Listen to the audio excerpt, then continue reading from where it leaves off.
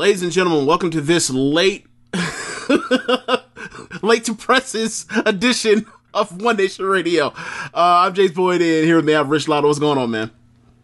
Not much, man. Just got some important stuff to talk about first to knock out the way, and then we'll get into the wrestling talk in a little bit. But the first thing I definitely wanted to talk about, since we waited a day to do the show, we were going to do it Monday night, but Tuesday allowed us to get the verdict in the Derek Chauvin trial, of course, with the murder of George Floyd last year on One Nation Radio. That took up a pretty big, segment, and we heard a lot of feedback. Had a lot of people reach out to me, talk about how good it was, I guess, and how brave we were to kind of talk about things like that. And I'm like, I mean, yeah, it's like I appreciate that, but like it doesn't really take much for us to be brave on a podcast. But right, this is Derek Chauvin got charged with all three and guilty of second-degree murder on count 1, third-degree murder on count 2, and second-degree manslaughter on count 3. All the way guilty. I saw it, and I figured this one was going to go our way this time. I didn't get that feeling like, oh, I feel like the other shoe's about to drop. Strangely, I felt like the jury got done too fast, and I was like, he's out of here, man. Like, there's video, and thank you for the video existing, because if it didn't, then we already saw how that would go a couple months ago. And for us to almost be like, it's probably about a year away from the anniversary of George Floyd passing. I believe it's May 25th. Yeah. It's like May or June. Yeah. And then we're kind of still, in the same situation. We're all still in the house, and most of us are in the house, but some of us are still in the house. Yeah. But largely the situation with the world, the vaccines, like, rolling out a little bit more all the time. It feels strange, because it's like, all right, he was guilty. Now what? Like, and that, like, what do we do? Because usually the result comes out and then it's all this anger, right? But it's a different kind of feeling, because it's like, well, George Floyd's not coming back. Their family still lost, like, their father, their brother, their son, their uncle, like, all that. Like, there's no justice for him. Like, he's gone. Like, justice would be his ass still being here with us. And, I apologize for saying his ass like that, but, like, I'm still, like, trying to process all this, like, in real time, just, a couple hours removed from the verdict coming out. The sentencing is going to be happening in about 2 months. It's taking a little bit long for me, but I guess the nature of the high-profile case necessitates that. Just is seeing this actually feel like, I don't know if it's a change in anything, but it's welcome. Yeah, I feel a lot of the same ways you do. Like, I'll quickly say this analogy and move on. Like, I remember some sports writer used to make this point about certain teams, about their seasons that win championships, that either it's a feeling of joy or a feeling of relief. Like, whew, we didn't blow this one. Me watching people cover this trial over the weeks, and coming down to it being actually guilty on all charges, for me it was like, okay, so they found a no doubt guilty person guilty, so yay. Right. Like, it's like, oh, okay, well, they didn't make me just, like, shake my head and recalculate just how much people hate us, or but it's like, nah, it's even like they they detest us even more than I thought. Have to do that again, but but getting to what I feel like, and what I agree with you is like people have celebrated this, and I don't know how to help. And to me, it comes back to like I don't police the way people grieve, right? Like so I see how they feel, and I know a lot of people saw that video and it fucked them up or made them feel terrible, and to have some sort of sense of karmic force come back on the other side and adjudicate something resembling justice. I get why people feel people are happy or whatever else. I get that. That's just not me. But because like you said, he's gone. He's never coming back. I'm kind of that person that feels like, all right, like people that are vengeful, I'm kind of like, I don't really get that. It's like, all right, you got an eye for eye. Now what? So for me, I kind of just see it as, all right, well, he did something he deserved to rot, and he's going to rot. Do I think this is some larger or pivotal change in the history of this sort of stuff where police overplay their hands? No. Right? Like, we've seen a number of police officers serve jail time, and this thing still keeps coming. Still keeps on rolling. That's the institution. So it's still just like for me, just like it's another chapter in this gigantic story, and it's I don't want to sound. I mean, obviously it's a murder, so I can't sound too dark. Someone's already gone, but it's like this won't be solved. But I don't think this will be solved in our lifetimes. So it's another one of those issues in a long fight going forward, and hopefully someday stuff like this will not exist like this in this way. Like,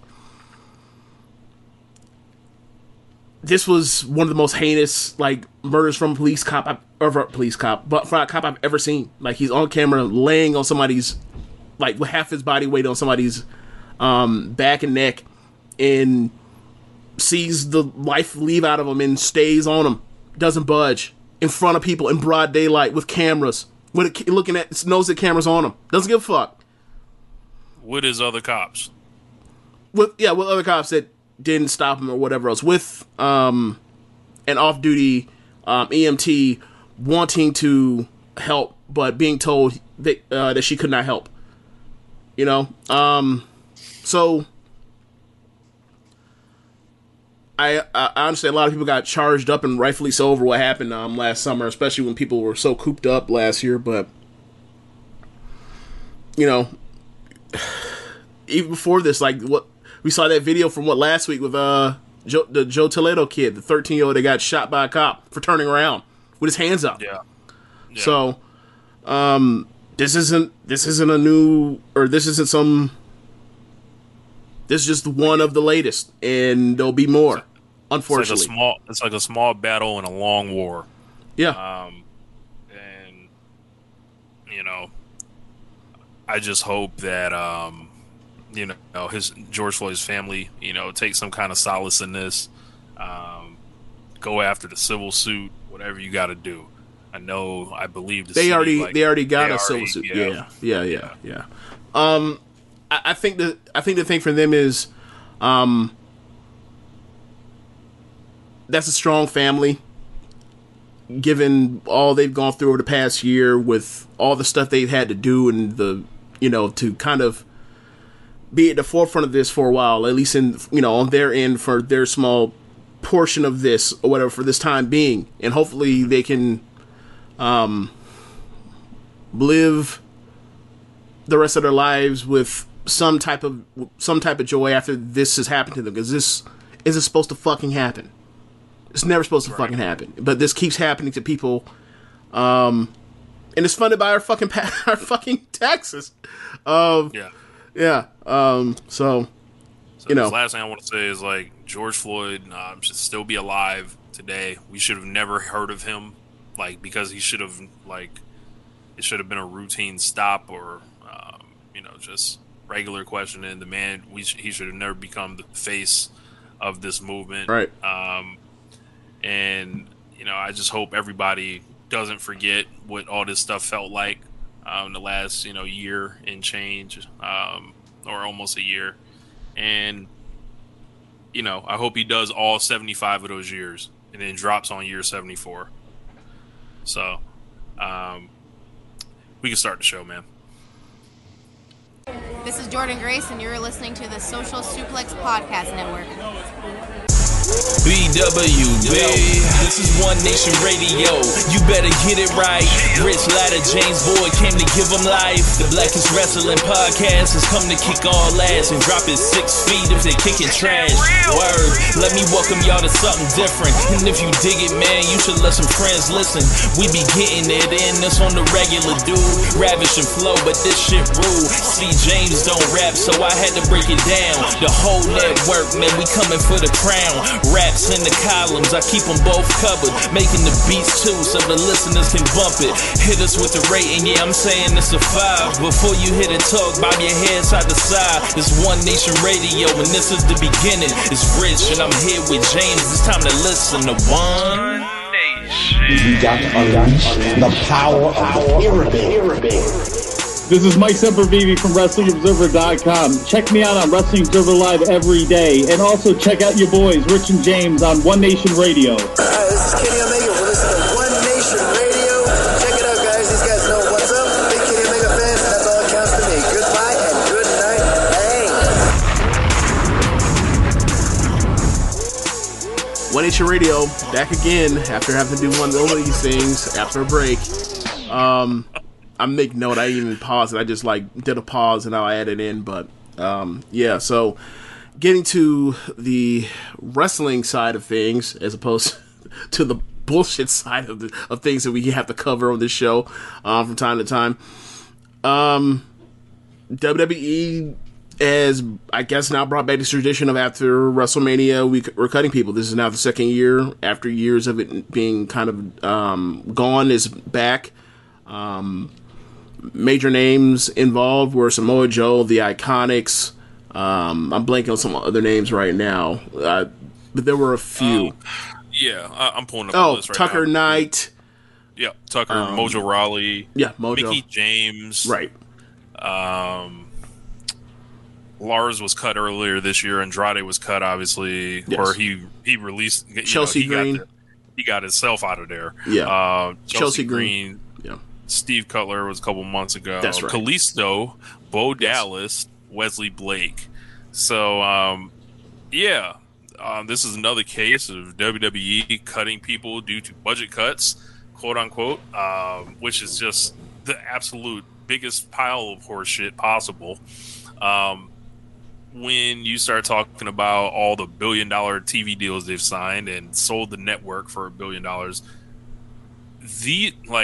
we talked about it last year. It's not even percentages. It's like percentages of percentages, that they're possibly saving. This is a big business company. There's no one else in the world that's cutting people like this during the pandemic still. It's disgusting. It's gross. And I feel bad for a lot of the wrestlers, but these are this crop that they've released all feel like they have kind of something to offer somewhere. Like 7 of the 9 of them I can see somewhere else, like, immediately. Okay.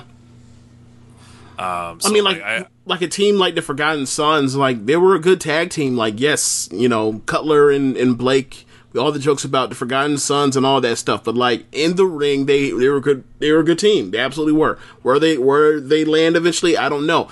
I don't know what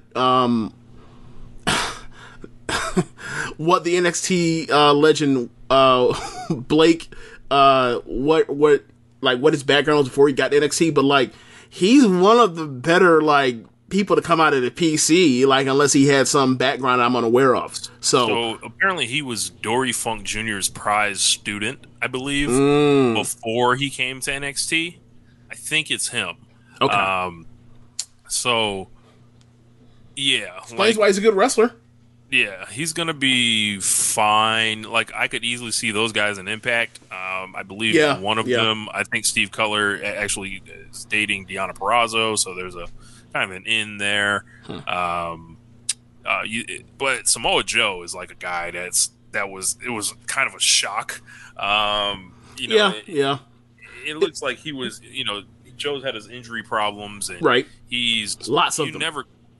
You never quite know with the injuries in WWE, like if they're like, hey, we're trying to keep you out for whatever reason, but I don't know, like feels like, Joe is ready to hit the ground running. Just looking at his Twitter and everything else, like he's going to show up somewhere and he has value. Yes, he absolutely does. He's one of the best promos in the world. And like he's somebody that in a different circumstance, different timeline, maybe it was years earlier, maybe if it was, under a better booker, quite frankly, he's a WWE World Champion in some time in between 2017 and 18, given the fact of given the way he cut promos. Didn't happen, but you look at that, we talk about it pretty often when it comes to WWE. You combine John Cena being gone, and everybody knows he's not coming back, with the Jinder Mahal title reign, with the summer where Brock pinned in consecutive pay-per-views Samoa Joe, Roman Reigns, and Braun Strowman, and where this company has gone from there and never recovered. That was a huge thing. Joe had got that bitch hot in the summer. He absolutely did. Like, and like, I get it. Like, not everybody is going to have a long shelf life, but given how good he was with Roman Reigns at the time, I would have flipped the title to him at some point or whatever else to have gotten a big money match at a WrestleMania or SummerSlam with Joe I said Joe when I was thinking of Roman, even though he actually is Joe, with Roman or with Brock or whatever else. But it wasn't in the cards because they didn't see him at that level, even though he was obliterating all of them on the mic, and it was just a god. Like the second I saw that he was gone, and whether it was he wanted to leave or whatever else, I thought, like, that's a person that you do not let leave, given his mic skills and given what he has shown you as a commentator. Like, that dude is your best main roster person on commentary. Why would you let him go? And he's instant credibility. He's someone that the audience believes in. Even when he, was doing, like if he had to stand up and get into it with a wrestler or something, it's like no matter how long he's been sitting, kind of you like, man, that's fucking Samoa Joe. Like, right. Like I remember when Joe first got up to the main roster, and I was talking to you about like the heavenly bodies they have on the from NXT to the main roster, whether it was Bray Wyatt or Kevin Owens or him, and I was like, the thing with Kevin Owens and Bray Wyatt is they look like they could probably whoop your ass. Joe, he could whoop your ass. He's one of the, like, there is an aura about him in the way he carries himself to where you believe the gimmick with him that he's an actual tough guy, even though, he's done some crazy shit in the ring and all that else. Like, I don't know if he's any tougher than any other wrestlers, but you believe that he is, though, while given the way he carries himself. So, I hate that he's gone, because I thought that, like, even when I would, occasionally watch WWE, like, to hear him and have some credibility and not be like go from being really fucking good to just god awful like Corey Graves has, just because he wants to keep his fucking job. Like, I was cool with that, right? So, like, just the fact that he's that kind of value, like, you ain't gotta pay him as a wrestler. Just keep him as your commentator. That's a place of value. So I was surprised. Like, if you want to leave, I get that. But wherever he goes, he's gonna make some noise because he's that good of a promo. Wherever he ends up going, like, and my first thought was it's like, I don't know how, I don't know why, but if he ends up in AEW, good fucking God, please get me to a Joe Moxley match immediately. Like, if the match stinks, the match stinks. I want the promos, because you know what the promos are going to be. It's going to be a feud of the year contender off the promos. I'd like to see him with Eddie Kingston. I'd like to see him with Kenny. I'd like to see him, with a lot of people. Cody. I mean, yeah, can you Cody, that'd be really good. Dude, do you imagine the shit he would say to Cody? Good God Almighty. Maybe he can even don the tassels. The Bucks don't necessarily wear the tassels no more, but which is kind of a heartbreaking thing. Well, I'll get to that later, but yeah. Mickie James, it's fine. It's for heat. Yeah. Mickie James, they let her go. Mickie James is 41. They haven't really used her a lot. They really haven't. Ever since she tore her ACL, it's almost like they don't use, like they've just pretending like she doesn't exist. Yeah. Mickie James can walk into anywhere she wants. NWA. I know Ring of Honor is trying to restart their women's stuff. She can walk into AEW and, essentially beat Natalya. Can go back to Impact. Impact, yeah. I don't know if she'll do that, though. I doubt it. Remember, how they killed her off last time? Didn't she get, run over by a train or some shit? Yes. Yeah. She was put on the train tracks to die. It was a fucking, 1920 vaudevillian play. Yes. Jesus Christ. But, yeah. We know how they look at, women in the company, and especially, older age women, and it's not good. So, right. Eventually, there was... She was on the chopping block to be cut. The Iconics, Peyton Royce kind of got, they broke up their team, and then they apparently were going to push Peyton Royce at one point. It was going to be big pushes for Peyton Royce and Bianca Belair. Bianca got the big push. Peyton did not.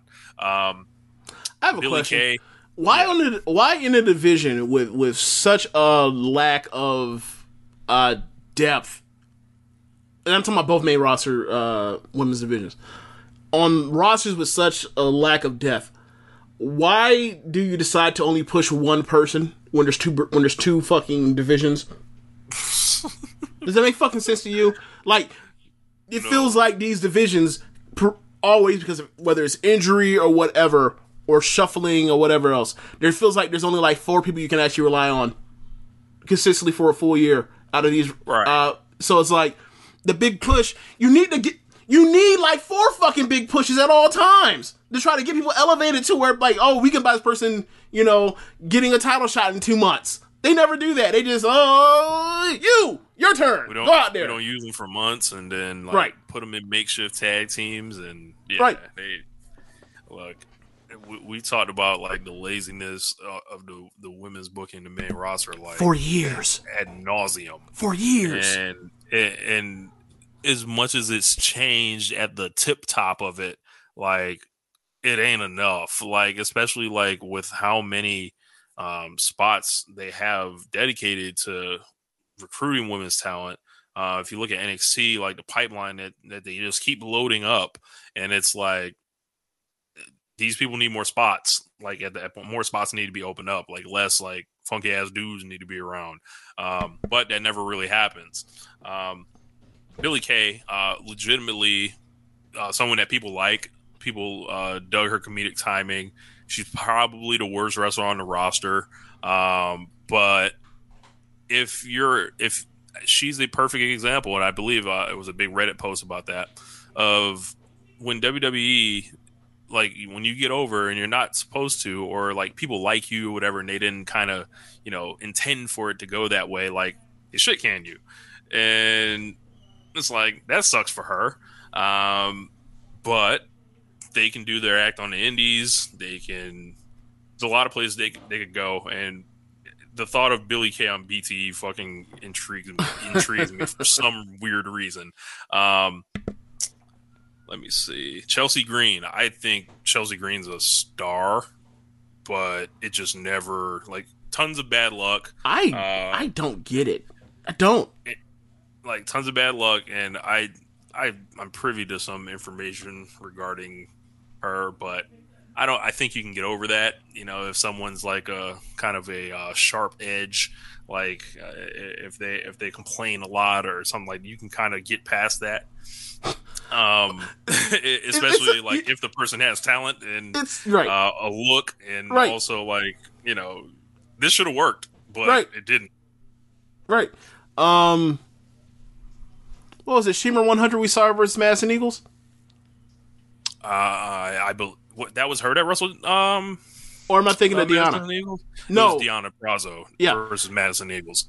That's So I forgot, who did she wrestle at? Whatever, it doesn't matter. Whatever. But we've seen her a few times. She's a good fucking wrestler. She was on All In.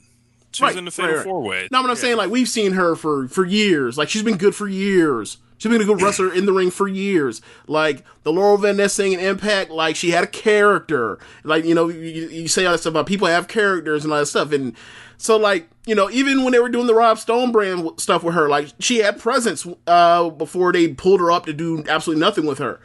It's just really weird.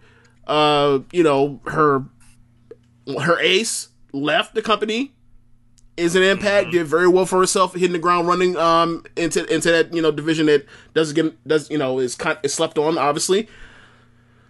I don't know if she wants to go back to that, but she's a talented person. Like, if I was AEW, I give her a call.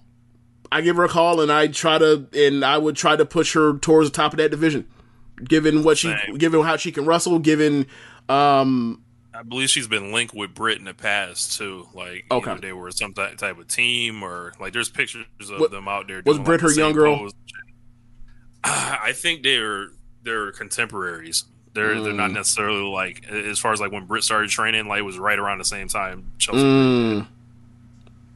So wow, you could always, you know, do that. One of the ones that I saw that it looks like he's taking the news and he was happy.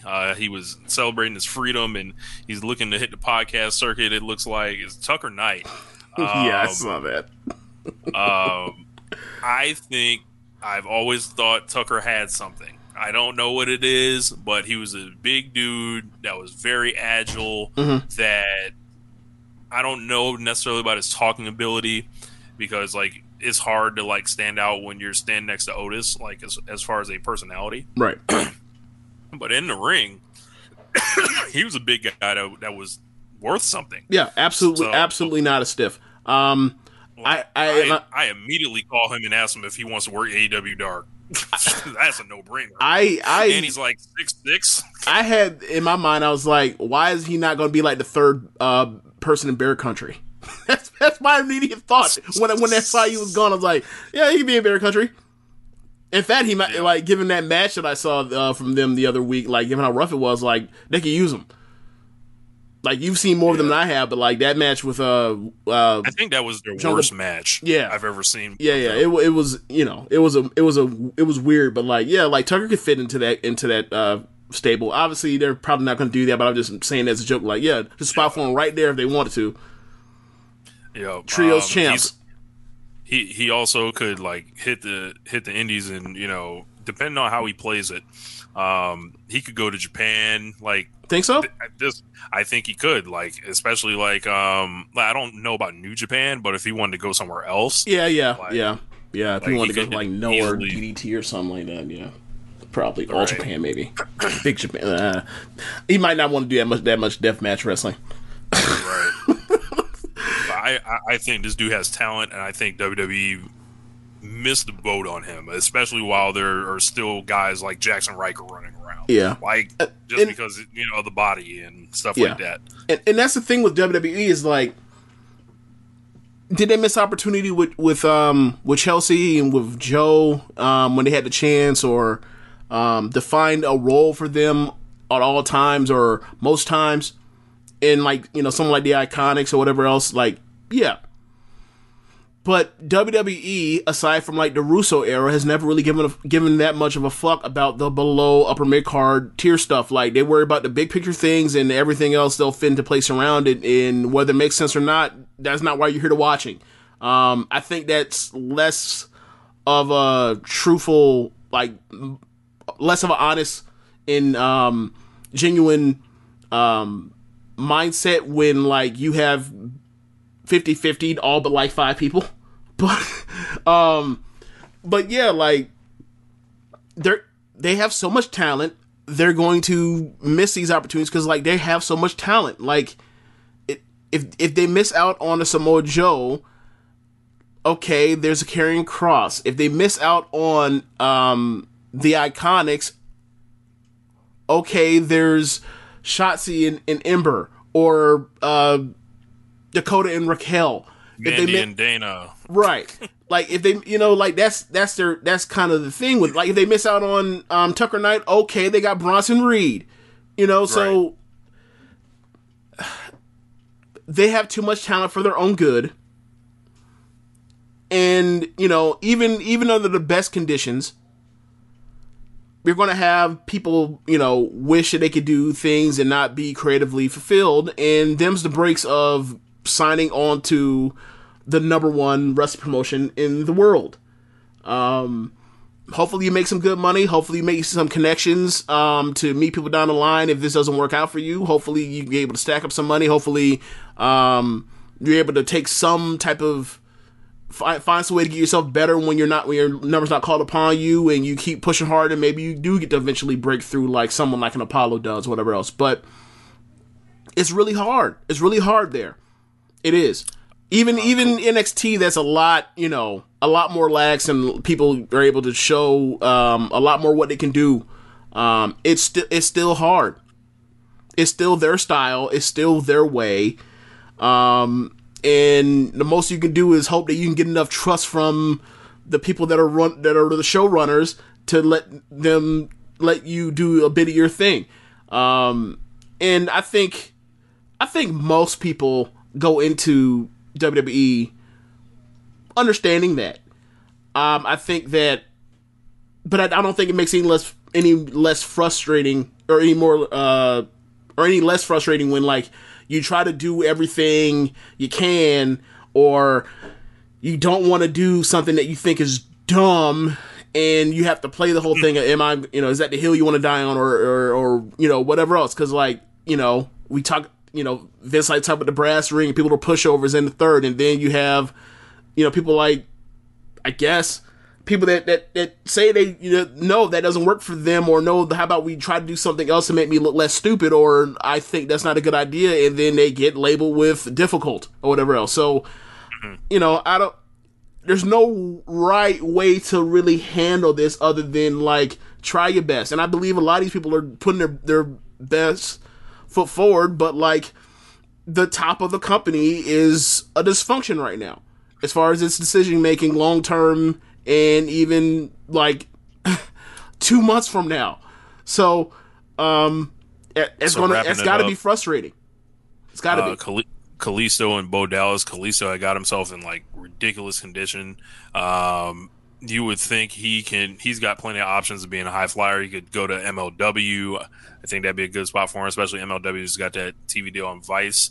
And he's fresh. They haven't used him. Dude, Bo Dallas, he's been preparing for life after wrestling for a while on his farm with Liv Morgan, getting into real estate. So one for the lore. I don't know how that works with the Fiend that Bo is gone, but I had no idea that Liv Morgan and Bo Dallas were dating, but good for them, I guess.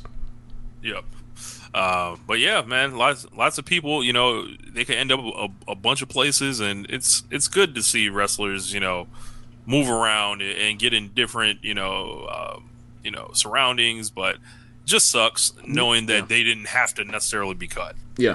I mean, and ultimately, if something comes out of this, where Tucker Knight does something of note, or Samoa Joe goes somewhere and does something awesome, or Chelsea, or whoever else, Kalisto, that Iconics do something fucking hilarious, right? Like end up on BTE and just end up hilarious. Like that's more than they were doing in WWE. So like, it does stink for them on a personal level that like they got shit canned, or they it didn't work out the way they thought it was, and they want out of WWE. But hopefully they can find something else to do, and they'll find themselves some type of getting themselves recognition they're looking for, the creative fulfillment that they're looking for. Right. Next thing we're gonna talk about was the Kenny Omega and Rich Swann press conference. Now, James, I don't know if you've seen this. I have not, but I saw that you hyped it up a lot. I just didn't get around to it. Sorry about that. Yeah. It's a 42-minute press conference. I believe their match is in 5 days. Of course, it's title for title. Winner take all. Is there a 60-minute time limit? They haven't mentioned anything about a time limit yet. I think this is one of the best pieces of like promoting a match that I've seen in a long time.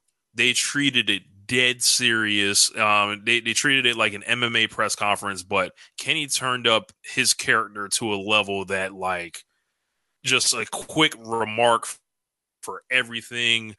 Him and Don playing off each other. Tony Khan's there. Scott D'Amore's there. Rich Swann looking like this humble everyman, like a Ricky Steamboat esque, type vibe. And it was just, I think, something that wrestling companies everywhere can learn from. And if I'm not mistaken, NXT did like one of these press conference deals recently too, right? No, they did a contract signing. They did it on the top of the ramp. Gotcha. With Cole and O'Reilly. So it's like 42 minutes, and they're taking questions from everybody from Dave Meltzer to like Ariel Helwani, and just tons of people that they get on for this.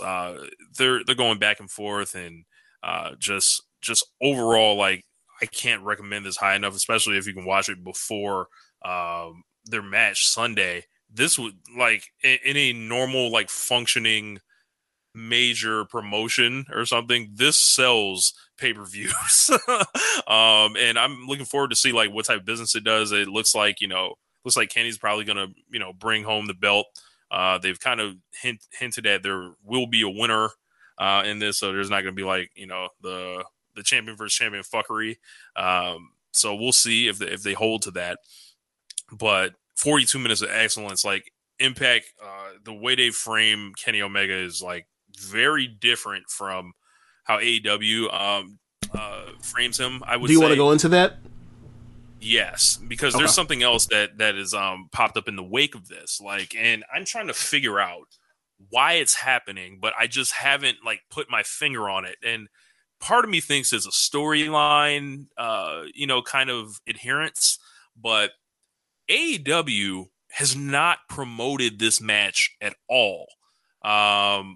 They, in the press conference, they talked about should Rich Swann win, he would make the commitments to be on Dynamite and, stuff like that, and, promoter talk, whatever.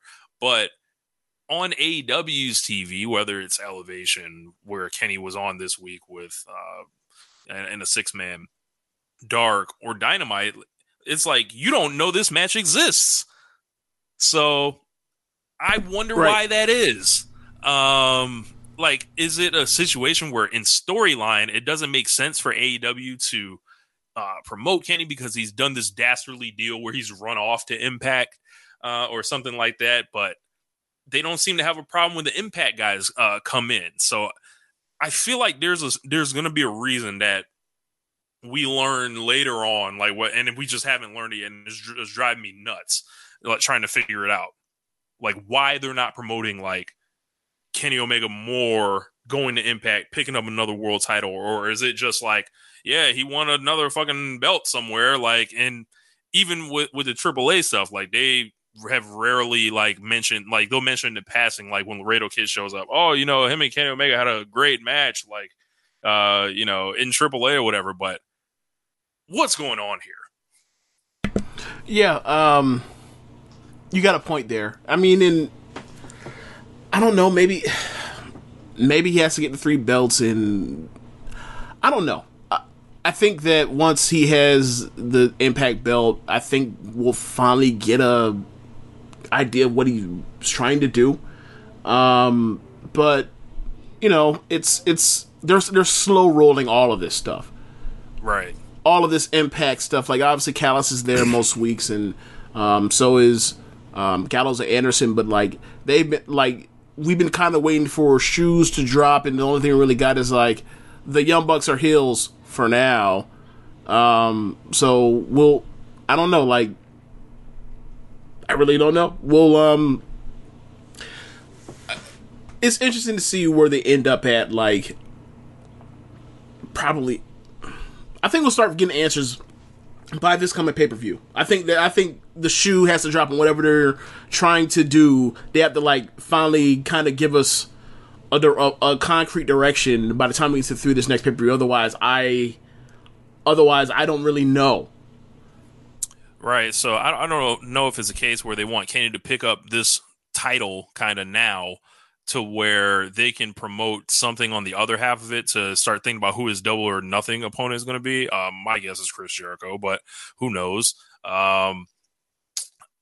it a rematch with Rich Swann? Is it Chris Jericho? Is it Christian Cage? Is it Pac? Is it, who is it? Who is it? As Michael Jackson would say. But it's like, I'm wondering like where they're going with Kenny, because he's been doing a lot of he's been doing his TV programs with like the Seidel brothers and stuff like that. But I think they need a more concrete direction with him. But maybe it's a case of they've shifted the Rubik's Cube to bring to spotlight the Bucks more.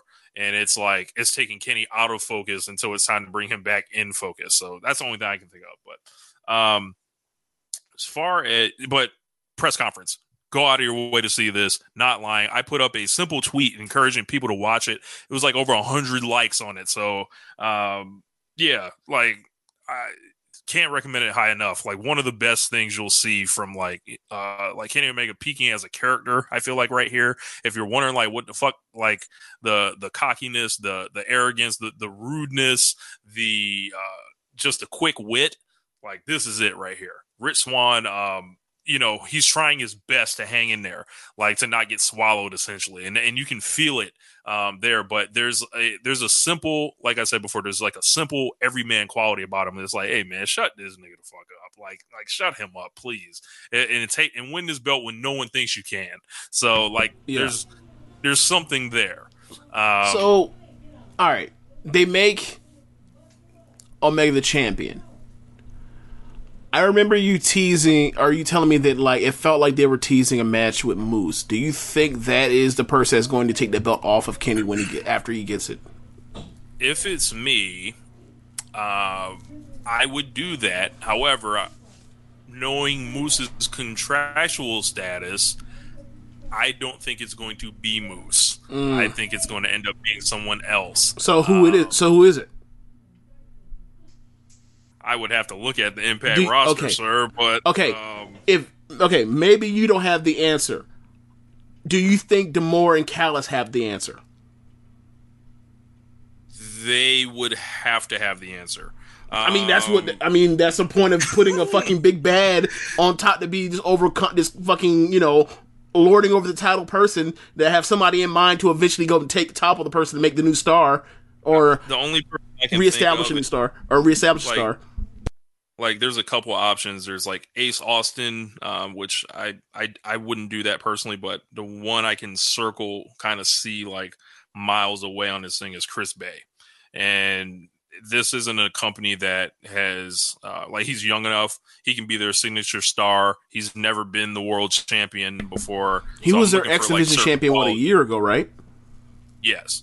Mm-hmm. Like I'm looking for certain qualities. Like you can be, it could, maybe it's a Willie Mack as a dark horse, but for me, I think it's match. They were in a 6-man together that I didn't catch, that I need to watch, and I saw a couple gifs and I was impressed. For sure. But I think Chris Bay fits the profile of like being like, yo, who do you want to like strap your company to? Like Rich Swann's like a great veteran guy, whatever. Yeah. He can hand the belt, whatever. But he's longer in the tooth. Yeah, he's long in the tooth. Like Eddie Edwards, long in the tooth. Same deal there. Like, do you really want to put it on Matt Cardona? I don't. And I don't think Kenny's about to be like, I'm about to lose the belt to him. No, that's not fucking happening. But if it's a case where like they build the right guy up, which I feel like it's Chris Bay, based on his age and working ability, and he's gonna have to still step up a great deal, I think, to like class wise. Like it's like boxing where it's like, yeah, man, like you got to step up to world class, like like Chris Bay got to step up another class. Yeah, like it's cool to have your good ass matches in the mid card, but it's another thing to have to like main event biggest match of your life, right? Like, yeah. Yeah, if it's not Moose, I'm picking Chris Bay with Willie as a dark horse. So, yeah, but I can't wait for the match Sunday. Can't wait to act real ignorant on the timeline. So, it's been a great year. Do you think we need to watch? For the Okay, Omega Army. I need to find out what the rest of the card is. I need to find out what the rest of the card is. The rest of the card looked kind of like something. Can't lie. They only do pay-per-views like what, 5 of them a year, 4 of them a year. I'm not sure how many they do. It might be 4. Yeah, it might be 4 with like special ones. So our card is Rich Swann versus Kenny Omega, title for title. Finn Juice versus the Good Brothers for the tag team belts. Deonna Purrazzo versus Tenille Dashwood. 3-way match for the X Division. Ace Austin, Josh Alexander versus TJP. When's the last time you seen Tenille Dashwood wrestle? Been a while. Same here. Matt Cardona versus Brian Myers. So yes, they explode the homeboys. We got Trey Miguel. What was their team in WWE in 2019 and 18 and 19? I forgot what their team was called. Yeah, my friend. Same. I will find out. They were the Major Brothers at one point, but their most recent name was, and I'm still looking. Yeah.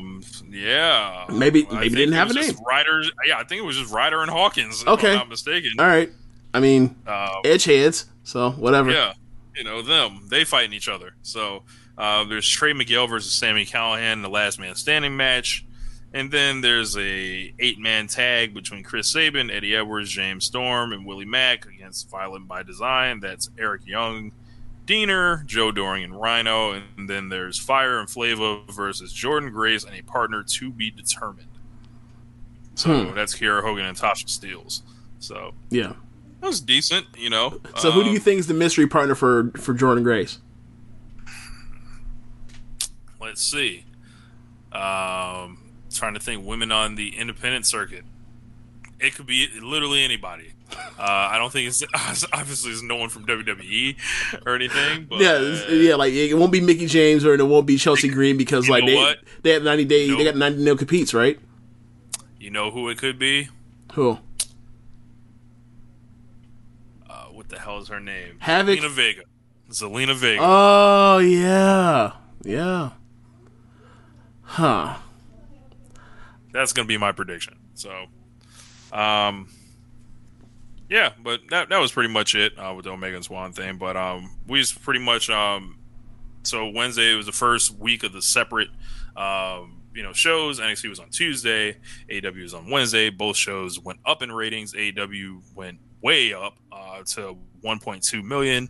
I believe it was 0.44 in the demo. NXT did 806, I believe, or 805, 0.22 in the demo, so not too much up from their demo number of last week with the takeover. So just a what do you make of that? Like I don't really know. Like the AEW over 50 was way up. Mm-hmm. They got their women back. They got after a couple of weeks of ratings where it wasn't great or anything, but they were doing awesome stuff on the show. It seems like it all kind of paid off this week. Like I didn't hear. I haven't followed any of the Meltzer and Alvarez stuff lately, but I heard one podcast where he was, I don't want to say freaking out, but he kept hitting on this point that they've lost women over these last couple weeks. Where have they gone? What has happened? And I think he kept correlating it to too much blood or too many, death matches, or not death matches, but you get my point. No DQ, Also, beat the fuck out of you with weapon type matches. The factions, they were saying this was the people everywhere were trying to come up with reasons for whatever, but it was just I don't think the factions thing is a thing though. Like,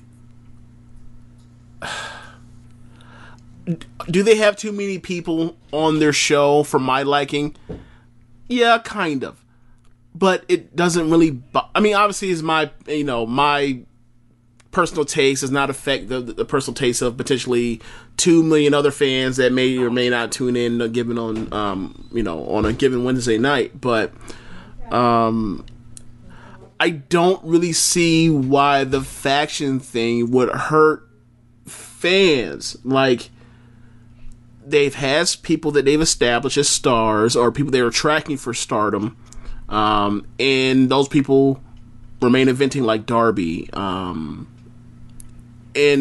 putting on, they still had the Young Bucks matches, and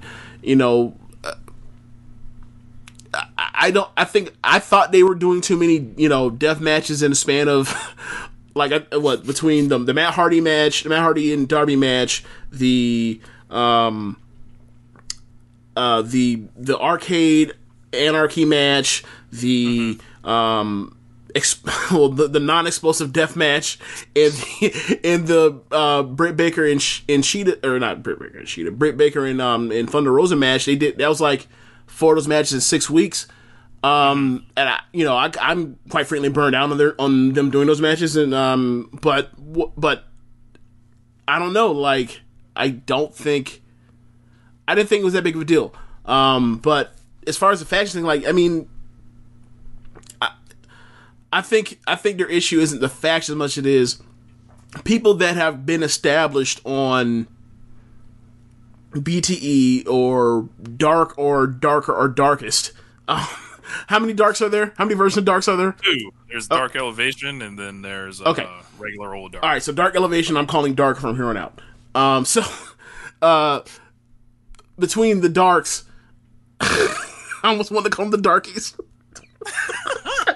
Don't do that. What the fuck is wrong with me? This is fucking poison. Anyway, so between those shows and those places where they put content, they've established people on those shows. They do an honest job of trying to show you this person did this on this, that is reflected on for why they have this record, but it still is a mind fuck if you're watching Dynamite and you're like, wait, this person's won like 7 of 8. When? I've only seen this person lose. So and that's the thing when you are honestly trying to cycle on and off talent to try to keep them fresh, and keep matchups fresh and protecting matchups. Like that's gonna get tough. Like that show 2 weeks ago was like one of those things like popping up. Is like it didn't feel too good, but like last week's show made kind of, it was a bounce back after the one weird show, but and the I don't 3 know. shows before that were like very strong. Maybe it was like, I don't know, like I think it was WrestleMania season. Like, there's definitely that. I think there's also the part where coming out of that pay-per-view, we really didn't get any like definitive, because of the fuckery with the thing not going off. It screwed them up or whatever they were trying to do, and like the Moxley and the Kingston thing, as far as like okay, so he keeps coming back and they keep taking him out, putting him on the shelf. And he has a broken leg but he is wrestling, or he's back here. He's not been told to go the fuck home. Like, it's, like, that was kind of unsatisfying for now. Like, I'm not saying they can't turn that around, but it's like, they've had good stuff, but I think like that was the biggest thing they had, and I think that hurt them. I think this was the bounce back though. As far as them getting the 1.2 million, 1.2, 1.2, like that's. That's quite frankly expected, and I think like you sent me a text or a screenshot of somebody said they were going to point out that, like, if you point out when that first weekend of October, and compare, like, you know, SmackDown number 2, SmackDown this week, and then the first AEW Dynamite week to this, you see how they've retained, and I was like, that's disingenuous. Like, first off, the NXT being on Wednesday artificially held down whatever Dynamite really was going to be. So, like, for them to then leave and then them to come back, you know, have these fans, like, hell, they may have been doing 1.2 this whole fucking time for all we know. If not for NXT, we'll never know.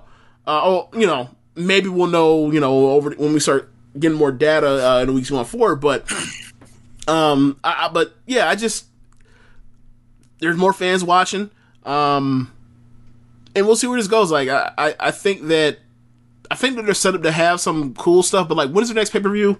The end of May? May 26th or something. May 29th. All right, so we're what, 5 weeks out, 4 weeks out, something like that. You know, so we'll start getting some answers on what they're going to do soon. Like, you know, May 5th is the Blood and Guts thing, so that'll be big. That'll be a big show for them. Like, I wouldn't, you know, the stuff they were. It was weird. Like, Meltzer always talks about trends, whatever else, and then, like, he freaked out over 2 weeks of numbers. It felt like. It was weird. Wonder why. It's weird. You're right. It probably was just WrestleMania season. Like, there's too much fucking wrestling. That's really what I think it is. Like, it was WrestleMania too much wrestling. Season. WrestleMania actually, like, came off well. Even though Raw's follow-ups weren't great, they did great numbers. And in the weeks before that, like, WWE just put out a flood of content. Right. Like, and Takeover did a huge number. They ran an actual fucking Takeover on their show, like, as a show stand-in, and, like, that was the best show of WrestleMania week. So, some of the stuff I liked, obviously, the Young Bucks versus the Death Triangle. Great match. Meltzer gave it 5 stars. I think I gave it 4 3/4. I gave it 4.5 because I compare, like, other people's matches. So, like, I'm thinking, all right, Young Bucks matches, like Young Bucks matches versus Phoenix. This isn't as good as, right, you know what I'm saying?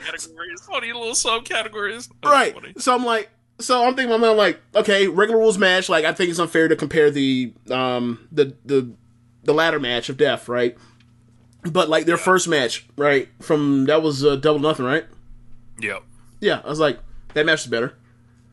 So I was like, like, if you give it 4 3/4, fine. I was somewhere calling, like, the 4.6 range. So yeah, the Bucks came out all new gear. I like the gear. I liked it too. It looked clean. It looked a little funny, but it's not colorful. It's not really colorful, but it's flashy still. So, like, I get it. I like cool gray. I like cool gray. Yeah. So they were wearing the Dior ones, which got Twitter's attention. And, they are in full troll asshole mode. Some stan tried to come out here and say, you know, their shit was fake or whatever, and then some sneakerhead or whatever, who may or may not have been, like, some stan, but no, but the way the thing for me was the way they preface it is like, someone needs to say this because the AEW fans are hardcore are pretending and not saying this. Meanwhile, during the match, the crowd chanted at them that their Jordans were fake in the middle of the fucking match. So I was like, wait, what? What do you mean someone's to say it? The crowd fucking said it. What are you talking about? I missed that part, but, like, I howled when the crowd chanted that shit. I don't know, James. I'm 32 years old. I don't have, like, the eye to be figuring out whose shoes is fake at this point, unless it's some obvious shit. Like, this man was, like, pointing out, you see this 2 inches, it looks different. I'm like, yo, this is, like, the nerdiest shit I've ever seen. Look, I don't like, know. Touch a titty. Like, yeah. I don't. Wow. Like, I didn't, like, look, fake or not, I don't care. Like, whatever. Yeah. Like, I remember. it works either way. Either This- A, they got money and you're pissed off like that they wrestling in these shoes, or And B, this is where I was it's going fake. with that. This is where I was going with that, right?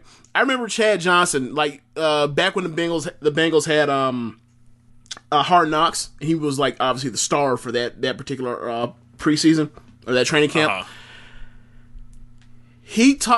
They followed him going to a I think it was a Claire's jewelry store, and go get him some fake, some cubic zirconium joints, put them in his ear, and he was like, "I'm rich. No one can tell the difference."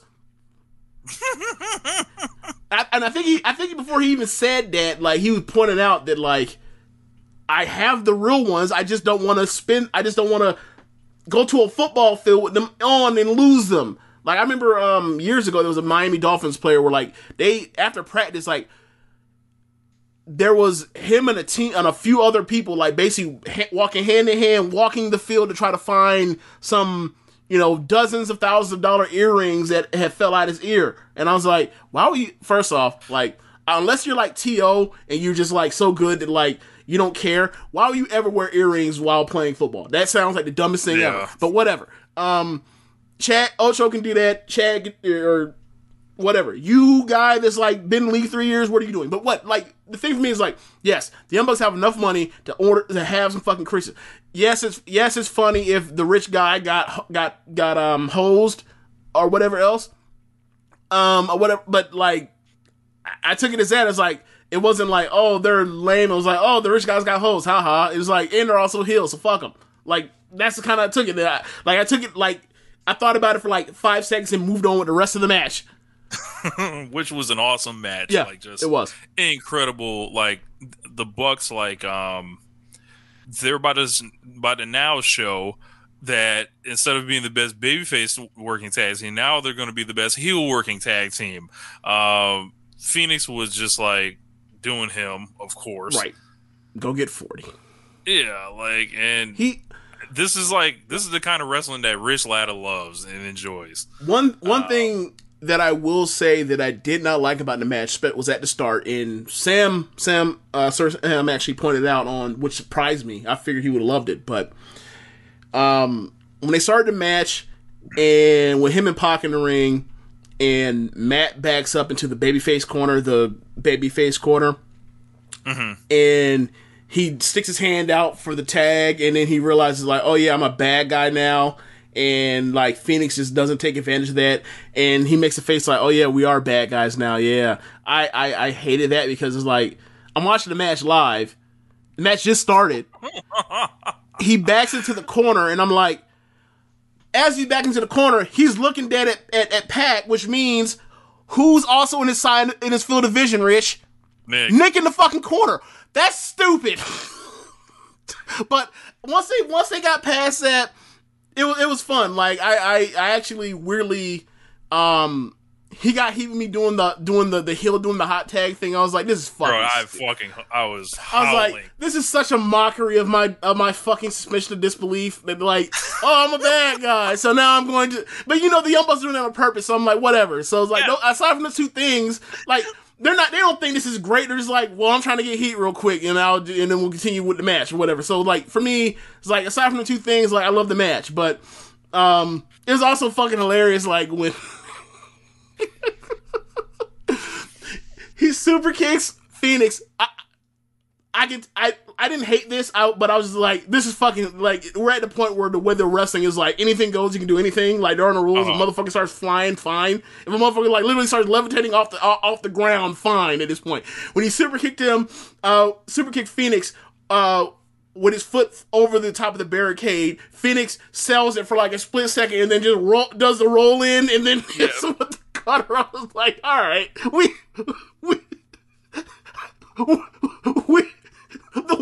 what wrestling physics is them?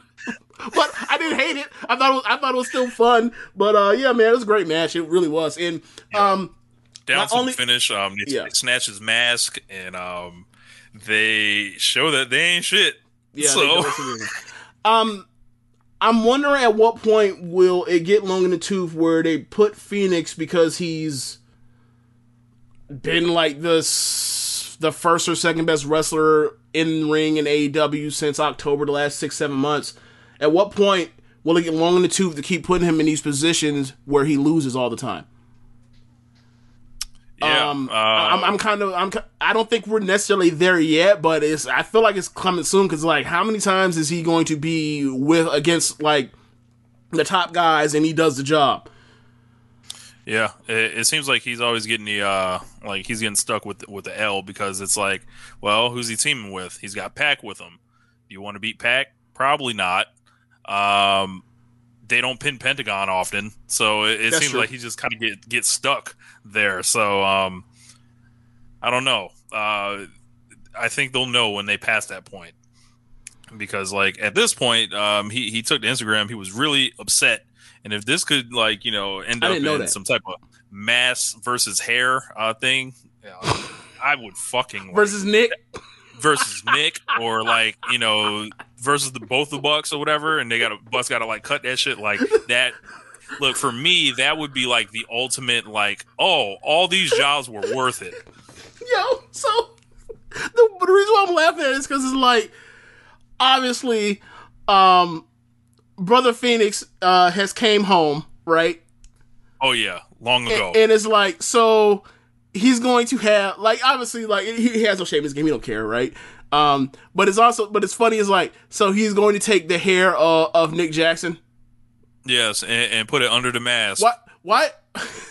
It's like, hang it from the mask. No, so it's either technically it's really a hair versus hair match either way. Whoever loses, we're gonna see a bald head either way really fucking soon if they do that match. But yeah, I'm at a point with Nick Jackson, bro. Every time Nick Jackson loses the headband, I feel like LeBron. I feel like it's like LeBron in 2012 finals, where it's he ain't pick it up. He ain't okay. All right. Bro, remember when LeBron? Remember, LeBron, what was it? He scored 20 points in the end of games, the fourth quarter, game 6, when they were down, and it's the headband that came off at that point. That man was like, my fucking legacy is on the line. I ain't got time to be worried about this fucking headband. Death of the headband. And then, obviously 2016 is when he ditched the headband full time. But it's the same thing. A lot of thing for me is Nick Jackson beat these epic matches, and the headband come off sometimes. I'm like, does he want to go get the headband back, or is he cool? Is he fine right now? I think he spent too much time making fun of Nick Jackson. But yeah, great match, man. Really great match. Yeah. Jade and Red Velvet. Do you think it should have been an opener, or do you think it should have been the main event? Yes, I think it should have been an opener. Okay. Just because, I feel like they haven't done a match in the opener like that since Kenny versus Pac. And what better way to show people that hey, we've got this massive match coming up. We know y'all want it, and then to go 30 minutes, and it's such a departure from the night before NXT had opened with Karrion Kross cutting a promo. Right. Yeah. And AEW's we're going to open up with a fucking work rate classic, and it's going to go 30 minutes, and then that's going to keep, I thought it was just a way to set themselves apart. And it's also taking advantage of the fact that even though I think that this was probably this week's show was probably the best NXT following a takeover in maybe ever that I've ever saw, but I still think that you had 2 new title changes. You know what they have to do to come out. They have to start out with the new face of the company, of the brands, or new faces of the brand at some point, cutting promos or whatever else. And they did that at different points with Raquel, and obviously opening with Karrion. So it's they took advantage of that, knowing it's all right, we know Matt Hardy versus Darby is going to be better than those 4 in the ring together, but let's try to establish Darby as a actual main eventer. And he's main evented what, 2-3 times in in the last 2 months. So they're doing the work with him right now, which I do appreciate, is because it felt like it was going to be his title reign was going to be about Sting, and the fact that he's not as big of a star as Cody. So I do appreciate what they're doing with Darby right now. Red Velvet and Jade had a solid little match. I like the match. They, they've developed this thing, and I thought it was a nice way to pay it off. Both of them looking like, very solid ads. Well laid out. You can see that Jade is still green, but the fact that she can go through this match and it doesn't suck, it's like, just wait. She could be really good. She could be really good. And, Red Velvet, very good showing. Like somebody that should be a foundational piece of the women's division in AEW going forward, given what we've seen from her. At least that I've seen from her. You've seen more, obviously. Yeah. Like she's super solid. Like, you need Red Velvets to I like her. To be like, she can play a lot. She's an ultimate utility piece right now. She's like a Sami Zayn type where she can wrestle lots of different people. Obviously, she's wrestling a bigger wrestler than her now, but like, what about when she gets in there with someone that can kind of match her speed and, kind of similar size? I think it'd be pretty good. Like, her and Thunder Rosa would, I think, be pretty excellent. And Jade, like, I would handcuff her to Dustin Rhodes, like, and it seems like that's already the case. So handcuff her to Dustin and just keep letting it work out. One last thing that kind of lit up the timeline as far as the discussion. Anthony Ogogo made his debut, and he wrestled some jobber guy. And Cole Carter was his name. He decked this gentleman in the midsection area with a punch, and that was the end of the match.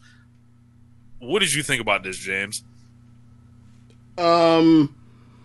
He hit Cody in the gut 2-3 weeks ago, right? Folded him, and he folded up like origami.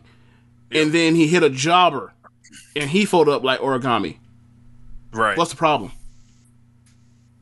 Apparently, this caused an uproar, like, So of all the bad faith, like, if people can kick out of Canadian destroyers, people can't kick out a punch. I'm like, what they're doing is establishing a simple move from an Olympic boxer.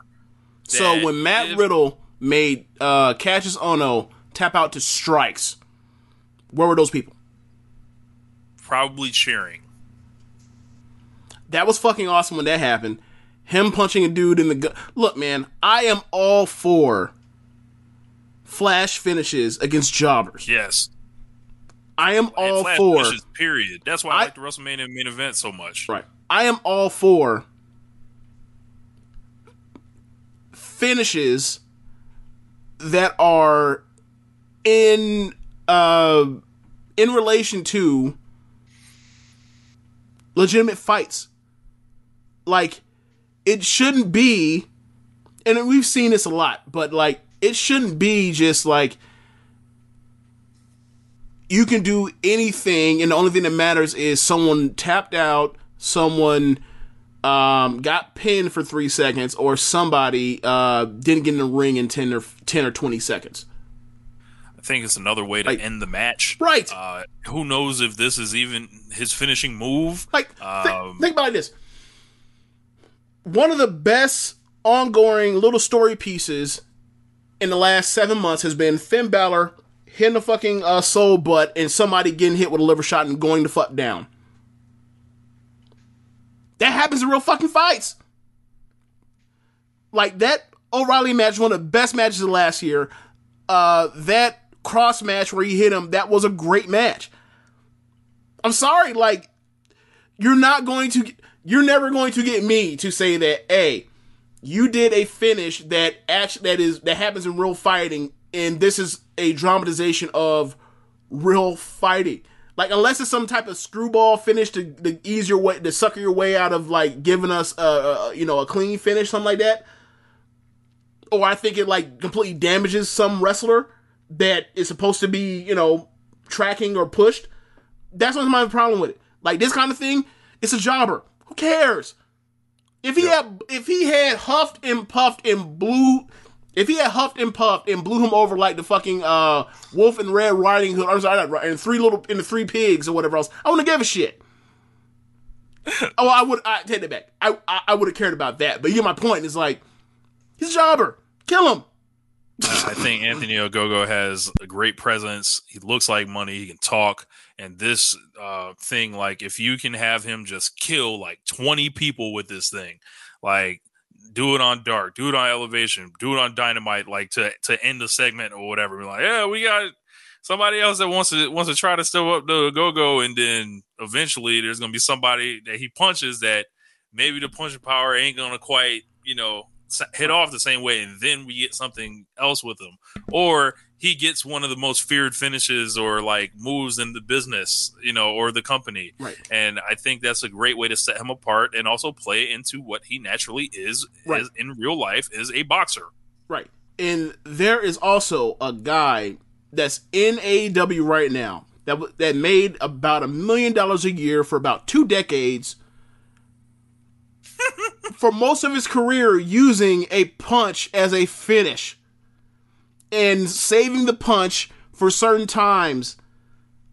Like, there's a track record of this happening in wrestling. Like, yes, like maybe people were freaked out for the fact that, like, AEW doesn't really do squashes, so it caught people off the wrong way, and it was a gut punch or whatever else. But like, nah, man, this is a guy who has not been established thus far, and it's AEW doing something that's different. And right, when AEW does different things, they tend to like pull out the worst of the internet. Right.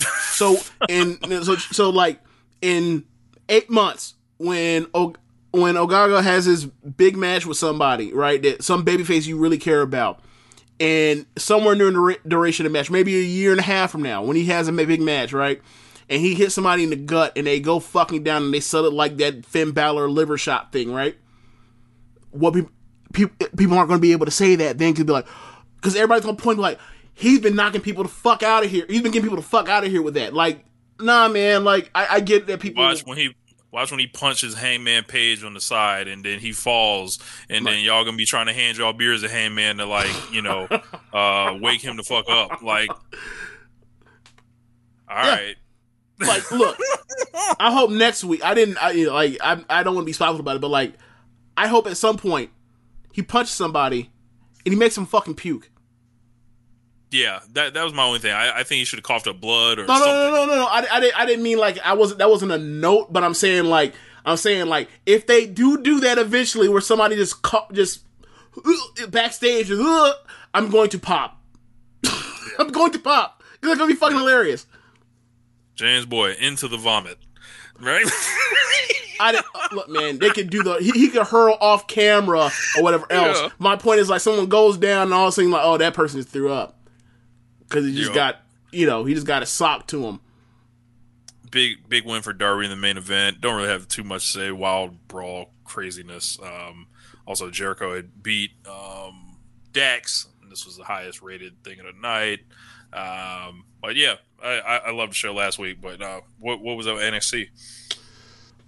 Cross comes out, puts over Balor, being a great champion.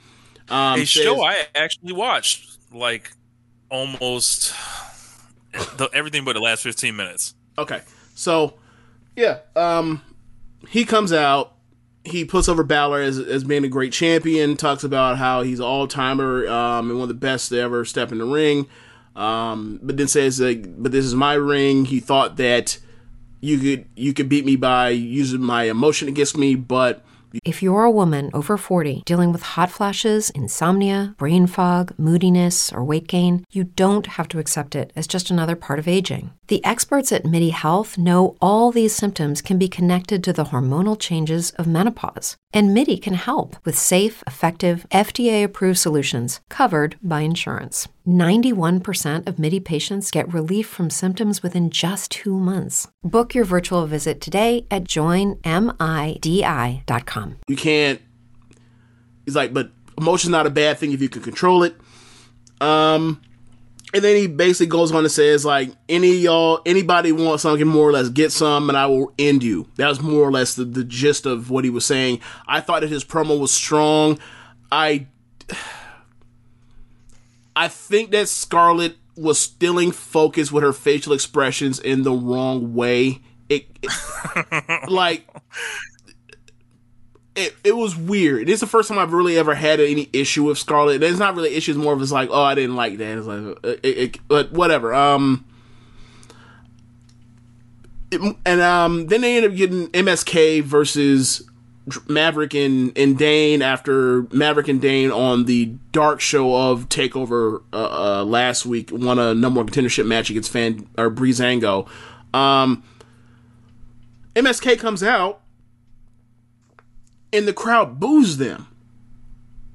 Yeah, I was kind of wondering what happened with that. Maybe it's too much too soon with these guys, or like, you know, maybe they didn't want those guys to win. They were going for grizzled young veterans. Like, what's the story on that? People like Legado, right? Yeah, I do too. But they're heels, so it's like whatever. Yeah, it was weird. Like, you know. Anyway, they wrestled super hard in this match. Like, this was a match that would have been on a Dynamite, a young like Top Flight versus I don't know, but like MSK felt like a Top Flight. Like if they were Top Flight versus some.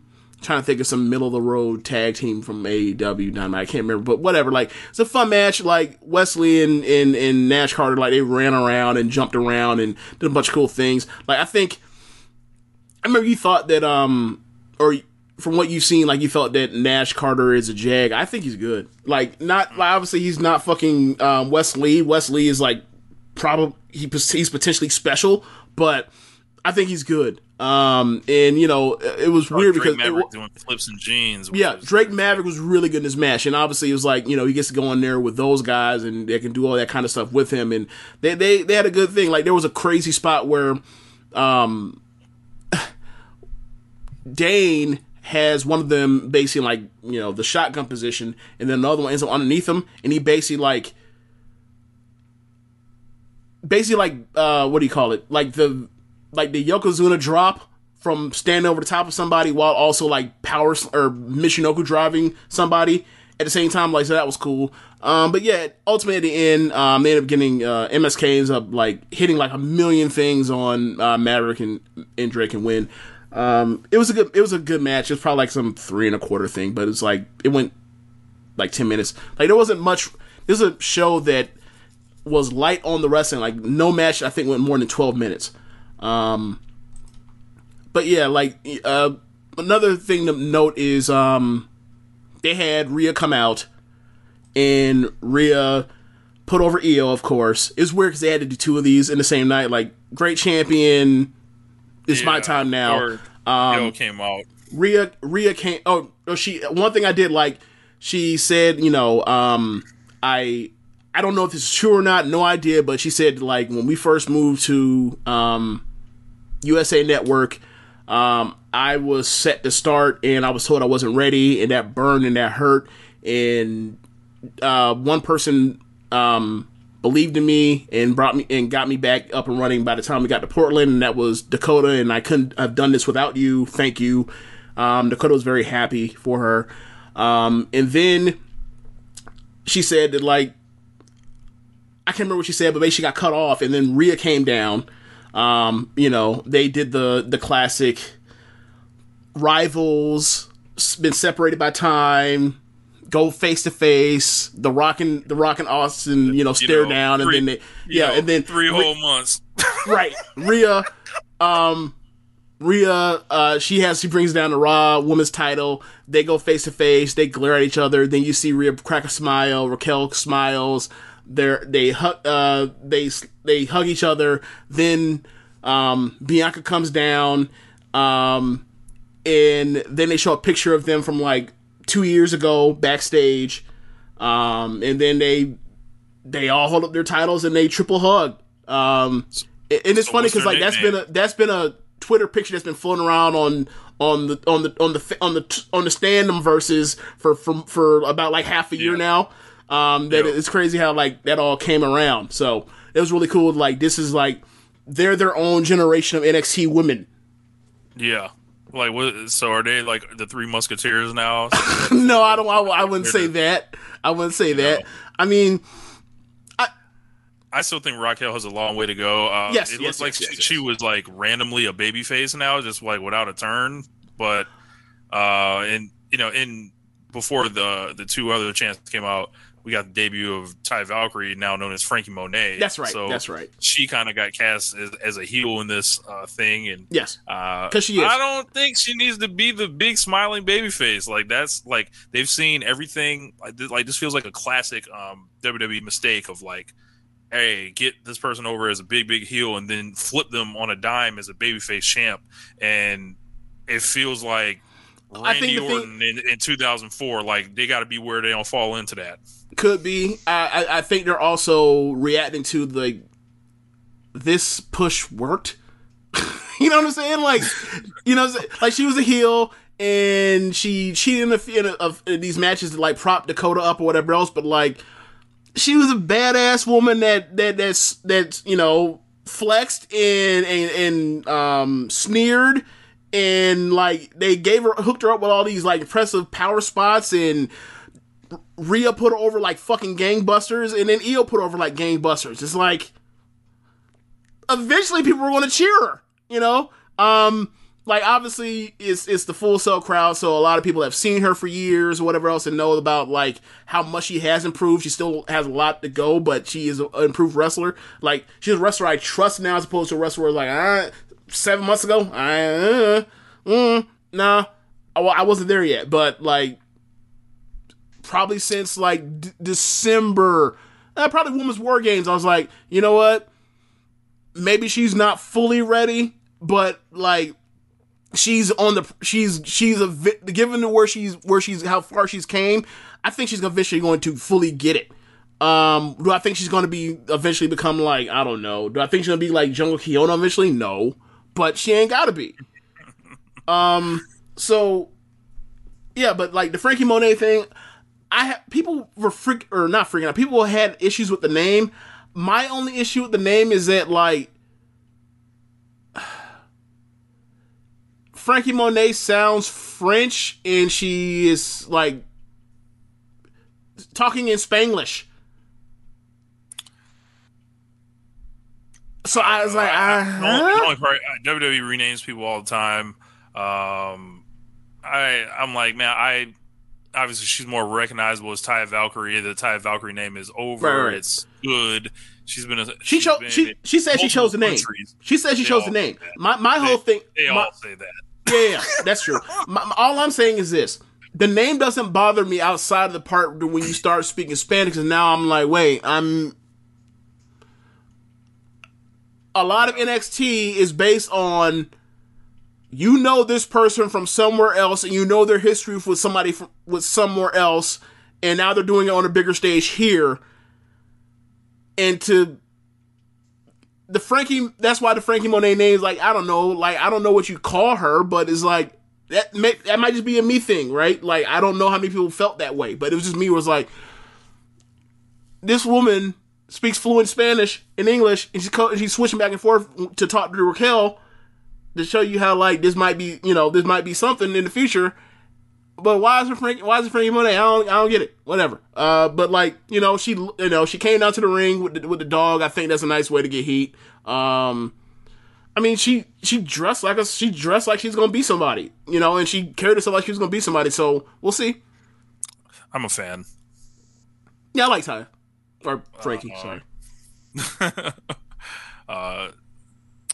Swerve and Leon Ruff finally got it on. Before that match.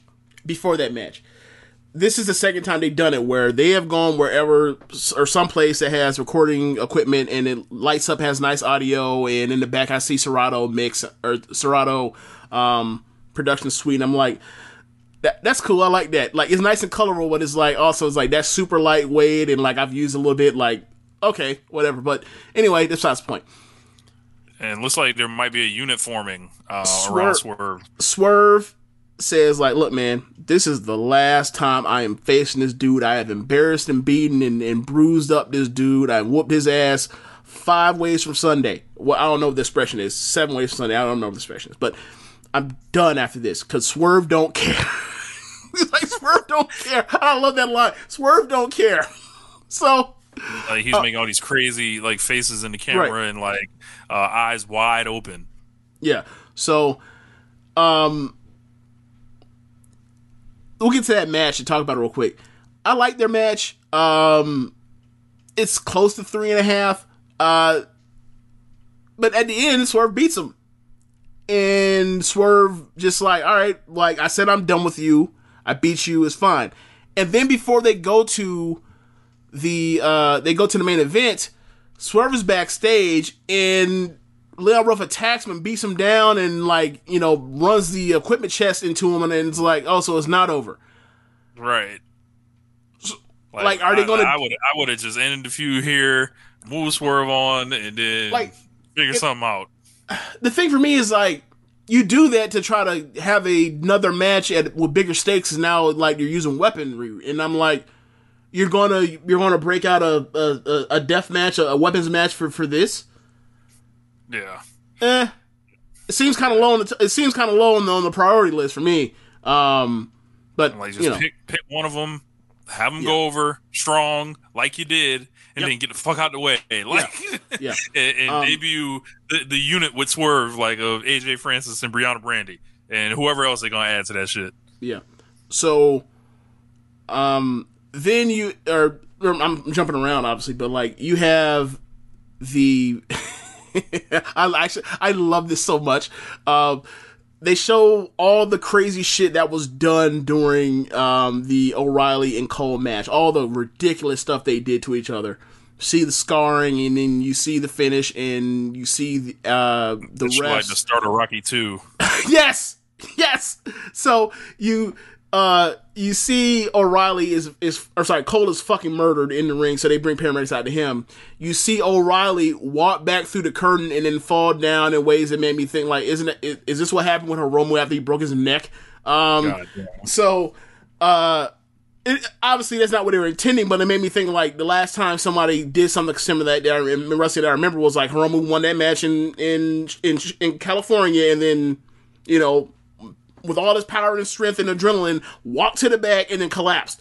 So they both get, you know, stretchered out separately, and they both go down the ramp in ER in different down the same ramp at the same time, and the only thing separating them is a railing. And Cole has his neck brace on, and Cole's like, "You're done. I'm going to kill you. I'm going to kill you. I'm going to end you." And it's like, he hates him so fucking much. It's like, I love this. Like, this man is irrational. He's fucking hurt.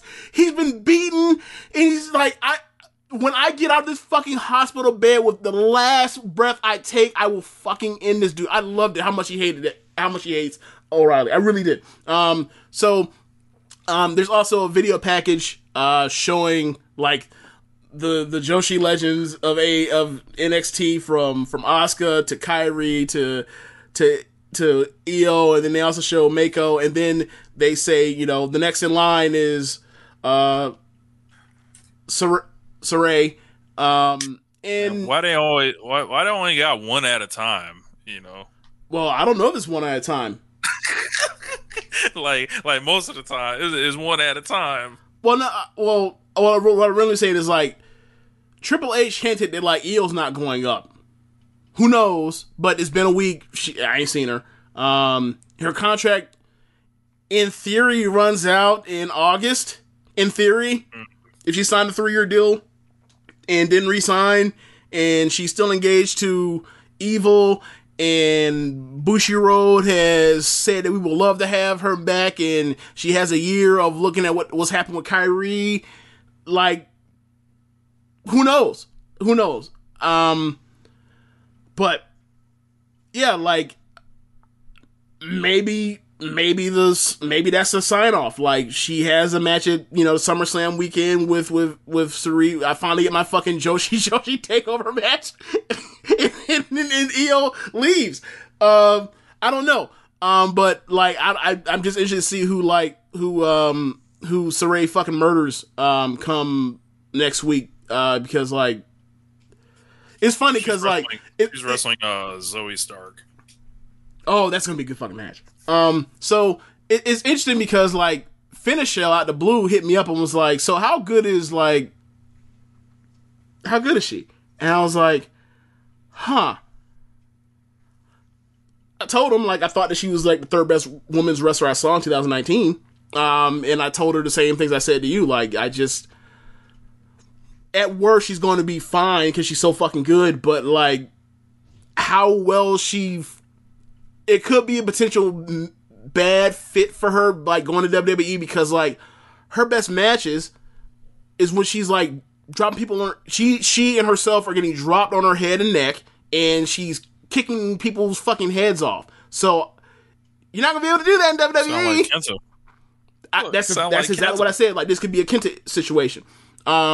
So I don't know how this is gonna work, but if it doesn't go well, like I can already see like she has to work a softer style. But then again, it's like Io and Kairi had to work a softer style, and they figured it all fucking out too. So did Asuka. So you know, we'll see how this goes. If she'll be around for a couple years, obviously. But I mean, she's gonna be really good, and I don't know if you run the division around her, but she's young enough if they wanted to do that. Like, I think she's like 24 or something like that. But yeah, like, she's gonna be at the top of the card in no time soon. There's almost no doubt in my mind for that. Like, she's that fucking good. But yeah. So we'll see what she does with Zoe Sky. That could be a banger. Let's see what else you had. You had the main event. I'm trying to think. Oh, I forgot. Roddy comes in with Marina, who we haven't seen in I don't know how long. It's been months. He's dressed in a suit. And Marina is dressed like on the same level. Then later in the show, he hands in Regal's office, hands him an envelope, says, "Yeah, man, I'm done." And Regal's like, you know, you and the Undisputed Boys have given me a lot of grief over the years. I'm trying to do this job, but, you know, if you ever change your mind, there's always a place for you. That sort of thing. Shook hands and walked off. So who knows what's coming to play with that? But clearly something's going on.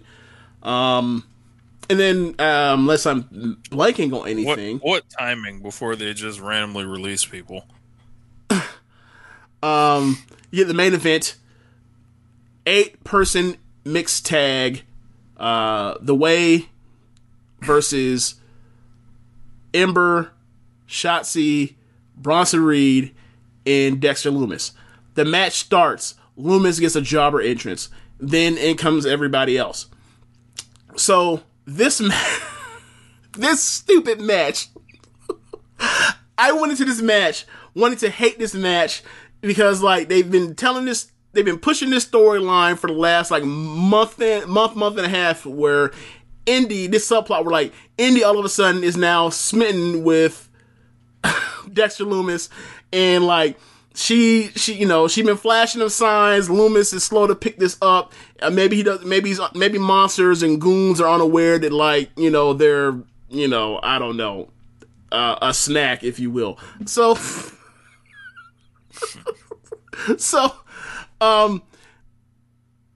this match is basically like, and I've talked about this before with you.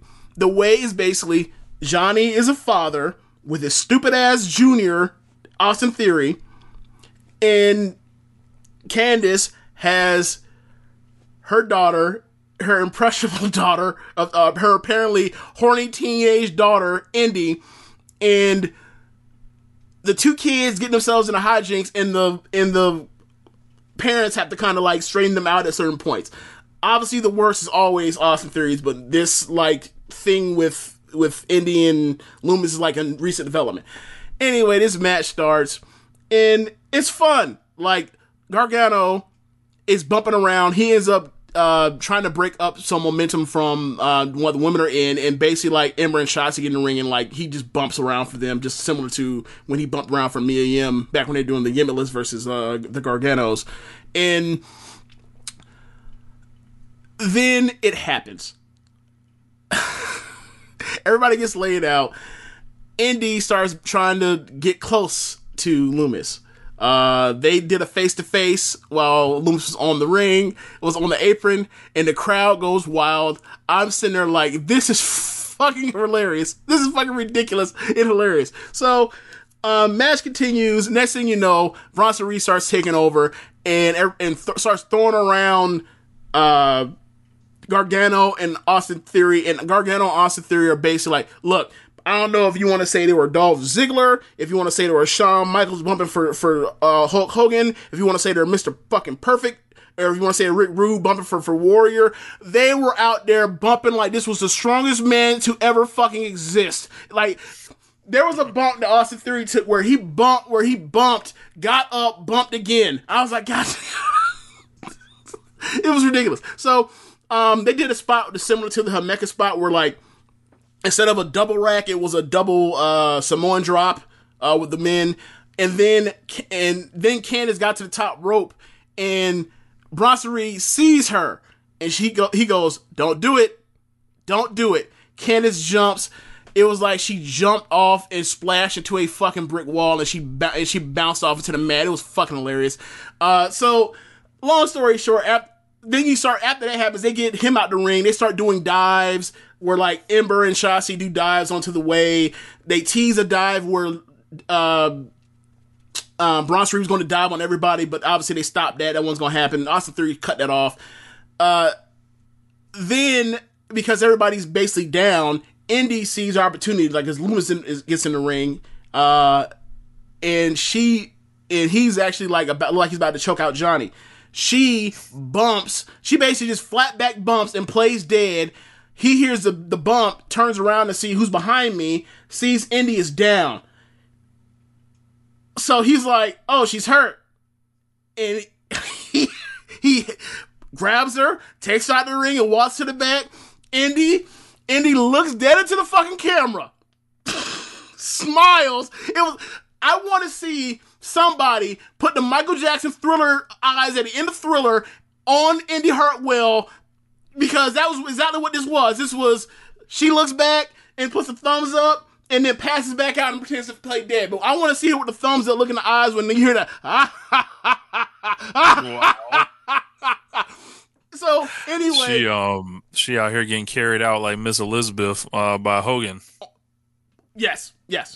So then, match continues. Johnny looks like they have Bronson Reed dead to rights. Bronson Reed thwarts it and splashes Austin Theory and gets the win. With the help also of turning tables from Ember and Shotzi. Good babyface win to start off fresh on the main event. It was a very fun match. A lot of good wrestling on it. I really wanted to hate this fucking match, but, like, the wrestling was very good. They did all these dives. They did all this stuff that, like, made sense in the scheme of the story they were trying to tell. I enjoyed the match. I ended up giving it 3.5. I really thought this match was gonna be one of the worst matches of the year, and trying to, like, oh, this shit's actually, like, pretty good. So yeah, I was like, I'll be damned if I watch this match and I turn the show. Right, bro. I went into that shit like dreading it, and then I was like, yo, this was fun. This was well done. Congrats to them. So yeah, that was more or less NXT. She'd have won that cruiserweight title too.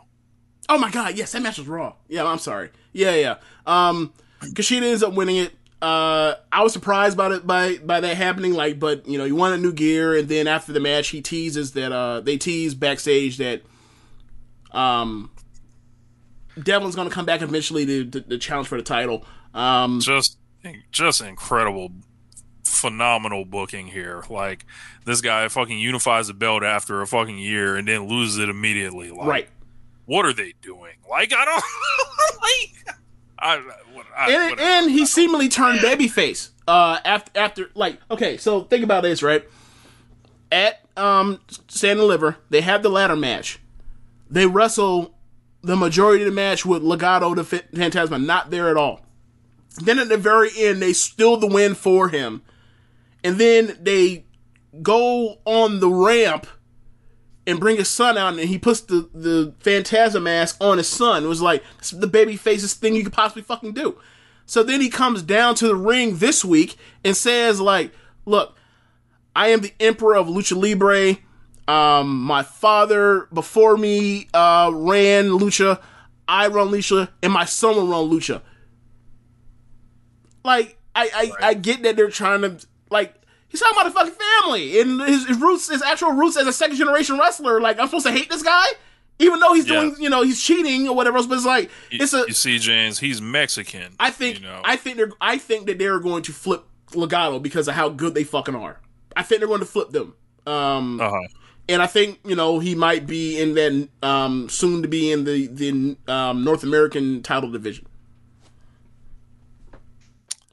We will see. But I guess there's only one thing left to do, James. Hit the music!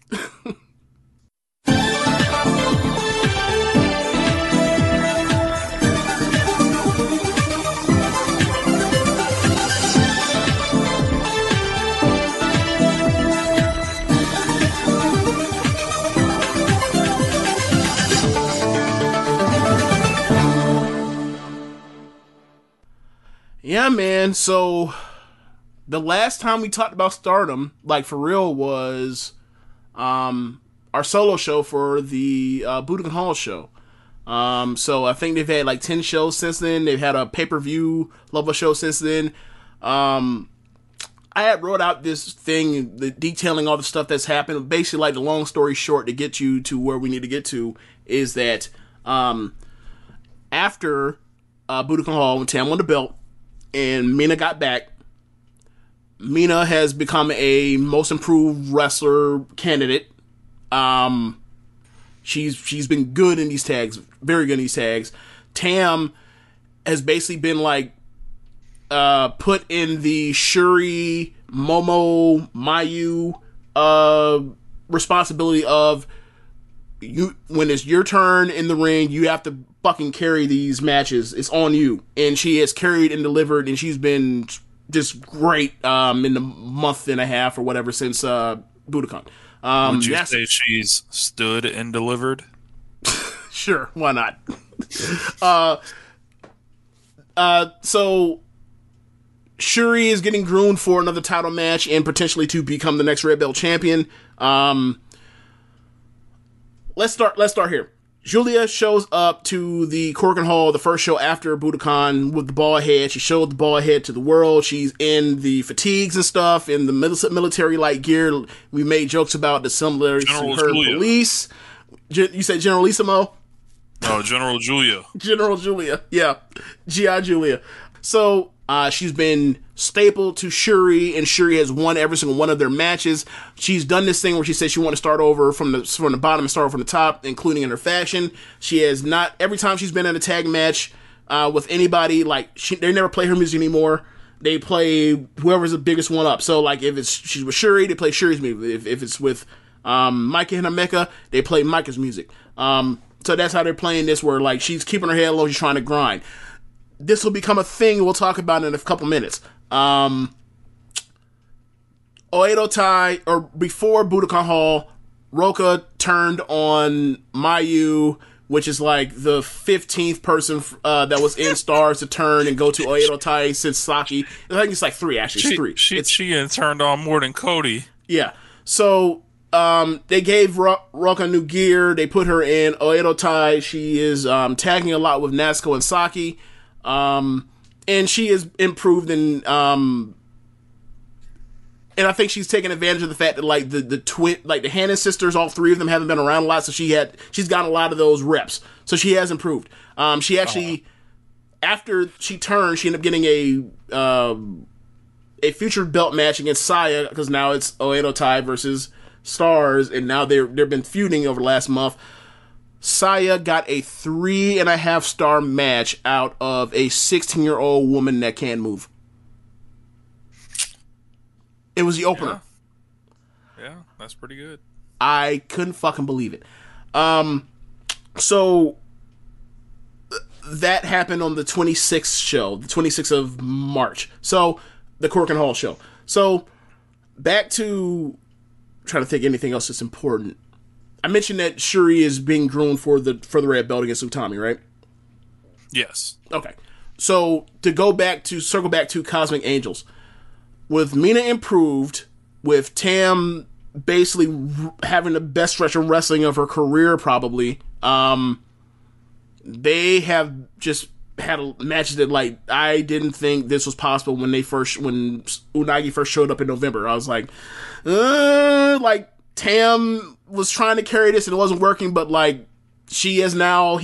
Basically, what they're doing is, y'all two wrestle first. I get in the ring. I will get this match up to a level, and then we will start getting into the near falls and stuff. And then I will end up at the end of the match, and then we will go from there. And like, they have won like the vast majority of their matches in trios. They've lost, so that's how they've been handling. So, the very first Korakuen Hall after Budokan, they went straight to the Stars versus Cosmic Angels thing. Good ass match at the end. Tam pins Starlight Kid again. So earlier in that show, Momosaya and Azumi win a basically No More Contenders match. So they're like, all right, we're gonna wrestle on the 26th show in Korakuen Hall, the March 26th show. Flash forward to March 26th. They have a goddamn banger. It's the best trios match in Stardom since that Queen's Quest versus Dom Del Mondo match from February of last year. The one that we both gave 4.25. Like, that match is awesome. I thought it was June or July. It was because that was like right when Shuri and Micah got to Stardom. Yeah, timeline all messed up. Yeah. So anyway, that match basically comes down to Unagi and Saya are strong style brawling it out. These two tall, pretty girls are just throwing blows at each other, and it's the best brawling I've ever seen Saya have. Mina is in there with Azumi, so she looks very good. She looks better than she really is because it's Azumi. And then the match goes down to the final stretches, and it's Tam and Momo, and they just fucking go nuts. And like, there's two different times in the match where you think like, Queen's Quest has won this match, has won these titles. Tam kicks out of all that shit, and also people make saves, and then picks up Momo, drops her on the head with a screwdriver, drops her with her new finish. And then they had this double Osaka show where they did two shows in Osaka, where they did basically like a 4-faction tournament with trios. So it's Cosmic Angels, it's Queen's Quest, it's Stars, and it's Donna Del Mondo. And this is to set up dissension amongst Julia and Himeka and Micah before the pay-per-view. So backtrack a little bit. After that first Korakuen Hall show, Unagi and Mina are feeling themselves, so they say, on the 14th, we want the tag title champion. We want the Bash sisters. We want Micah and Himeka. Mina wrestled her fucking ass off. That's the best performance I've ever seen her have. Micah drops her with a Michinoku driver. She's fucking crying because she's like, I tried my hardest and it wasn't good enough because they're better than us. They're just better. So that was their defense. So flash forward to the that trios tournament. Oedo Tai ends up beating Micah, Himeka, and Julia when Himeka has Saki behind her with her arms up. Julia comes with a big boot. Saki ducks. Himeka eats the boot. And then someone basically grabs Julia and throws her out the ring. And then Saki ends up hitting her flash crucifix pin and ends up pinning Himeka. Himeka's 38 hot. She's furious. And basically the losers for the opening round have the consolation game. So, then you get Queen's Quest versus Cosmic Angels. Instead of Momo, it's Utami this time. And Tam ends up pinning Azumi by reversing out of Azumi's flash pin by reversing that and pinning her. So the final is Cosmic Angels versus Oedo Tai. Saki ends up hitting the flash pin on Mina and gets the win, so they're going to be no more contenders for the, I think it's the 25th So that's down the line. So now we basically have caught up on basically like 8 of the shows we missed. So now we can talk about the Budokan show. Yeah, man. I watched the last 3 matches of this, and I love them. I think I was like 4.25, 4.5, 4.5 on all these. Wow. I guess we can start with Tam versus Natsupoi. Oh, another thing I need to mention. Natsupoi had a high-speed belt on those same Osaka shows that had the faction tournaments, and it was a semi-main event, and with Starlight Kid. That match is fucking awesome. That is probably Starlight Kid's 3rd best singles match ever. Yeah, man. These, you can tell from the press conference, they didn't have to speak a word of English. Yeah. Some shit has gone down between them. I got a fucking huge laugh out of Natsupoi holding up the photo of them and then ripping it in half like a real villain or somebody that shows I ain't your friend no more or something like it. It tends to get real emotional and all that. But with Tam, of course. The long story short, they both started in Actress Girls. When Actress Girls first got started, they were running getting help from Stardom. Like, they would loan out Kairi to basically use Natsupoi as her young girl. Did you notice Natsupoi's gear for that show? No. Okay, so you know she normally wears the white. The gear she came out in is the gear that Kairi gave her years ago, like 2017, 2016, because she liked Natsumi that much.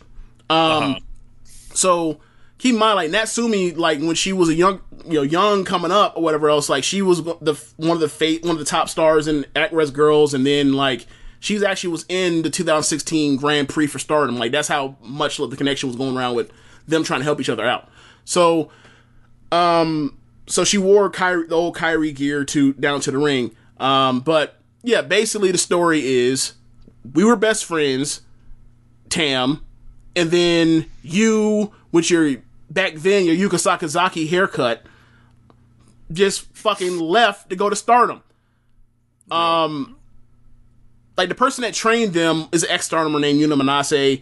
So, but whatever, it's like you left or whatever else, and went to Stardom after like a year, because you debuted in like 2016, you were here for the year, and you showed up at Stardom in 2017, and then you've been there ever since. Like, you left me, we were friends, you never reached out to me, we haven't been friends since then, and ever since she came up, every interaction with Tam and Natsupoi has been like straight to blows, straight to some type of drama. So I was gonna say, this match, it was for the belt, but it wasn't for the belt. The way they were wrestling.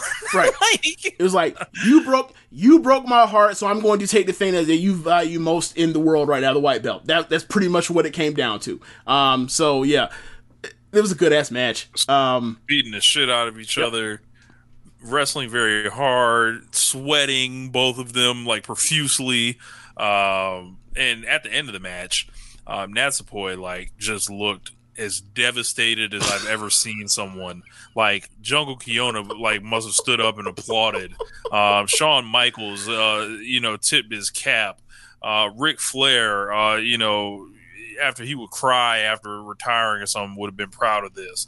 Yeah, man. Like, the only thing she needed to do was get carried out the ring, like not under her own power. Like, but yeah, this was awesome. And Tam was like a ring general of the highest degree, and then Natsupoi is awesome. Every time I see her, she's just ultimate command of like her body and the way she fights. Quite frankly, like, this is a fight. Like, because she's so small and she has the experience, and like she's so quick, like has so much quick twitch to her game. Like, like, she's one of them ones. Like, you talk about Azumi and Starlight Kid and like Meiho Suzuki that's in Marvelous, and even like Mio Momono that's also in Marvelous. Like, there are some like high speed monsters that, like, if you get in there with another one of them in there, it's fucking on. And she's one of those, but she also has this other level of experience of being like,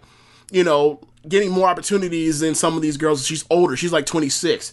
But yeah, like she, you know, as you mentioned, like 2 veterans at this point, worked a lot of matches, have probably been talking about wanting to wrestle on a stage like this for years, and it happened, and like it was a good ass match, and like that's was like, I'm not going to, I hate you. And I honestly thought that, like, what was going in, it was like, what's going to happen was, they were going to have their match, they were going to cry and hug each other, and they were going to put Natsupoi into Cosmic Angels, because it's a better fit for her as a character, and she could be a number 2 in a faction, as opposed to being a number 5. Didn't happen. Maybe that's down the road as well, I don't know, but like, whatever. That was my fantasy booking, but like that didn't happen. But like, I would love to see them wrestle again. Then the next match was a red belt match. B Priestley versus Big U, and my God, time is yours, Rich. My God, you niggas should be embarrassed with yourselves that you have come out here and ruined this young woman B Priestley's ratings, her score on Cage Match. All of you guys should be embarrassed. I told you it was bad, bro. I told you it was bad. Look, I told you. Sometime I feel like I knew the result of this match ahead of time, right? But right. I think this comes from being a big Shawn Michaels fan growing up. I can look at wrestling through the eyes of the loser, right? And see what it meant to them to give everything they have, and then they just don't, win or whatever, right? They don't win the match, but what they're competing for is kind of something else in that. She outperformed Utami, and Utami's in the middle of a really good fucking red belt run. She outperformed her. She just did. Right.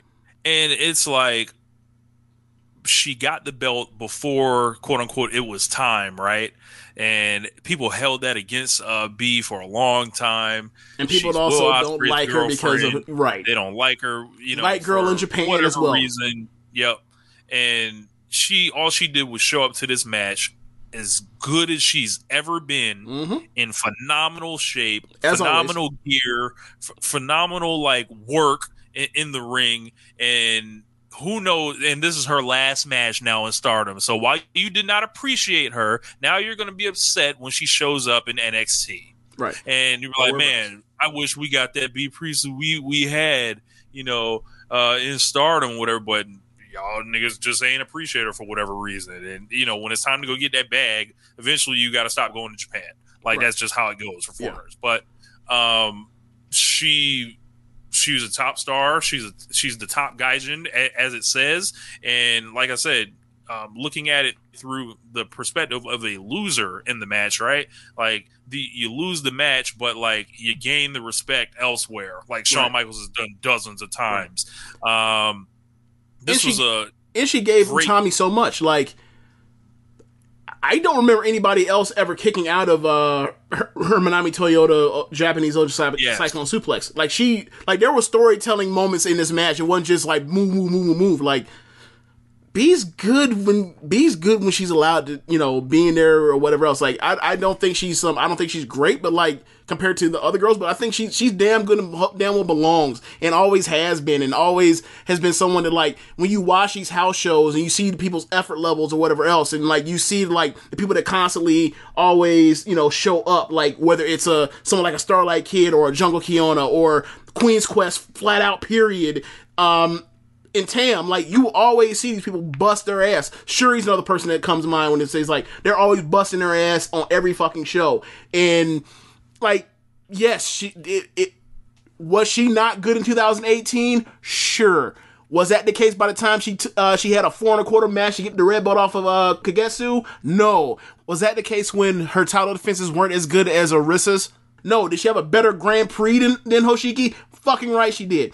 And, like, look, man, my faction, when I first started watching Stardom in January of 2019, was Queen's Quest. That was, back then, that lineup was Momo, Utami, Konami, Azumi, and B. That was a fucking murderer's row. That's why they're still my favorite faction. So, like, yeah, man, like, I never got it. She was always in a faction with other women that all worked hard. She worked just as hard as them. and she had good ass matches in like the third match or whatever else with Queen's Quest at the time. I never got it. I never got why people didn't like her. Like, I didn't see when she stunk, when she was quite frankly, her body was, when she was skinny and scrawny compared to where she is now. I never saw that. I only saw her when she was good. It's similar to the Tam thing. Like, I only saw when Tam was good. I never saw her at the beginning of 2018. Like, if you go to Stardom and you work your 100 matches, you will get fucking good. Like, you see it with Mina right now. Mina was mediocre. Now she's damn good in these tags. Because I really like to almost, read through these reasons. Like I'm very tempted to pull up B. Priestley's cage match ratings and read off the usernames and the ridiculous comments underneath her rating page, but I'm not gonna do that. Like, the two ones that are always the two dumbest ones, in my opinion, the women's wrestling that I've seen like lately or last year or so, like looking at this stuff, are Bees because she got overpushed or whatever else, and Yoshiko, and at least Yoshiko's like, oh, she ended someone's career by breaking her face. Like, I understand that, but like the fact that she's getting ratings for like getting like 3s and 2s and 4s in 2019 and 20 and 21 when she's one of the best women wrestlers in the world, like, it's like, hey man, like, the domestic fan base doesn't care about that stuff in that way. She's apologized. Act has forgiven her. Relax. And like, even then, like, what did B do? B didn't break nobody's face. Yeah. Are you upset because of what Will Ospreay may have done? What does that have to do with B? It's all gonna come to the light when she goes over to NXT, and I feel like that's obviously where she's going, since like whenever you disappear and then you can't tell anybody where you're going, that's usually where you're going. And when she's there, she's in that system. All this I think is gonna go away, and then like I said, new stuff's gonna pop up. Like, where was, why isn't she the way she was, and whatever. But I think talking about how like, she's retired. Yeah, and it's funny because like if you were to go to her thing, and I scanned it real quick, like her, how they have like the yearly ratings or whatever else, like magically this year, like she's about rated where she is and somewhere in the 8s this year. It's like, because she's leaving Stardom now like she's getting depreciation that she should have gotten like for about a year and a half now. All right, amazing. All right, amazing. Utami retains the belt. Another great defense for her. Yep. I feel like she, I kind of get a vibe from Utami where, because they didn't let her main event here again, for obvious reasons, which we'll get to in a minute. But I feel like I don't feel like she's the ace of the company, but I feel like she's somebody that, like, is a young champion, like on their first time being the champion, that they're just like, yo, you're going to have a bunch of solid matches, and eventually we're going to get it off you. And then, like, when it's time for you to be the ace, the next time you win it is going to be like, I'm, like, on top of the fucking world. That's pretty much exactly how I feel. That's pretty much exactly how I feel. Like, I feel like... It's like one of Okada's early title runs. Yep. Like, I feel like she's going to lose I feel like okay, so... Back before Utami even won it, I thought that the person that should be the next Red Belt champion should have been Shuri, given how she came in. She was the most protected person in the company, even more protected than Julia. Like, you go through it and go through the time she actually got pinned or submitted. Like, Julia did 3 jobs in the Grand Prix. She lost to Himeka. She got, I think she got tapped out by Konami and Tam beat her, right? Dropped her on her head, right? And she, she won got all those wins back. But Shuri in the Grand Prix, she didn't make the final, but she lost because she had to forfeit one match because of the thing that happened, because her mom died the weekend that she was supposed to fight Momo. And then she came back the next day and she ended up putting over Azumi, which a win that she got back. But like, outside of that, and then when she had a Red Belt match against Mayu at that October 3rd show, I think those are the only 2 times she ever lost.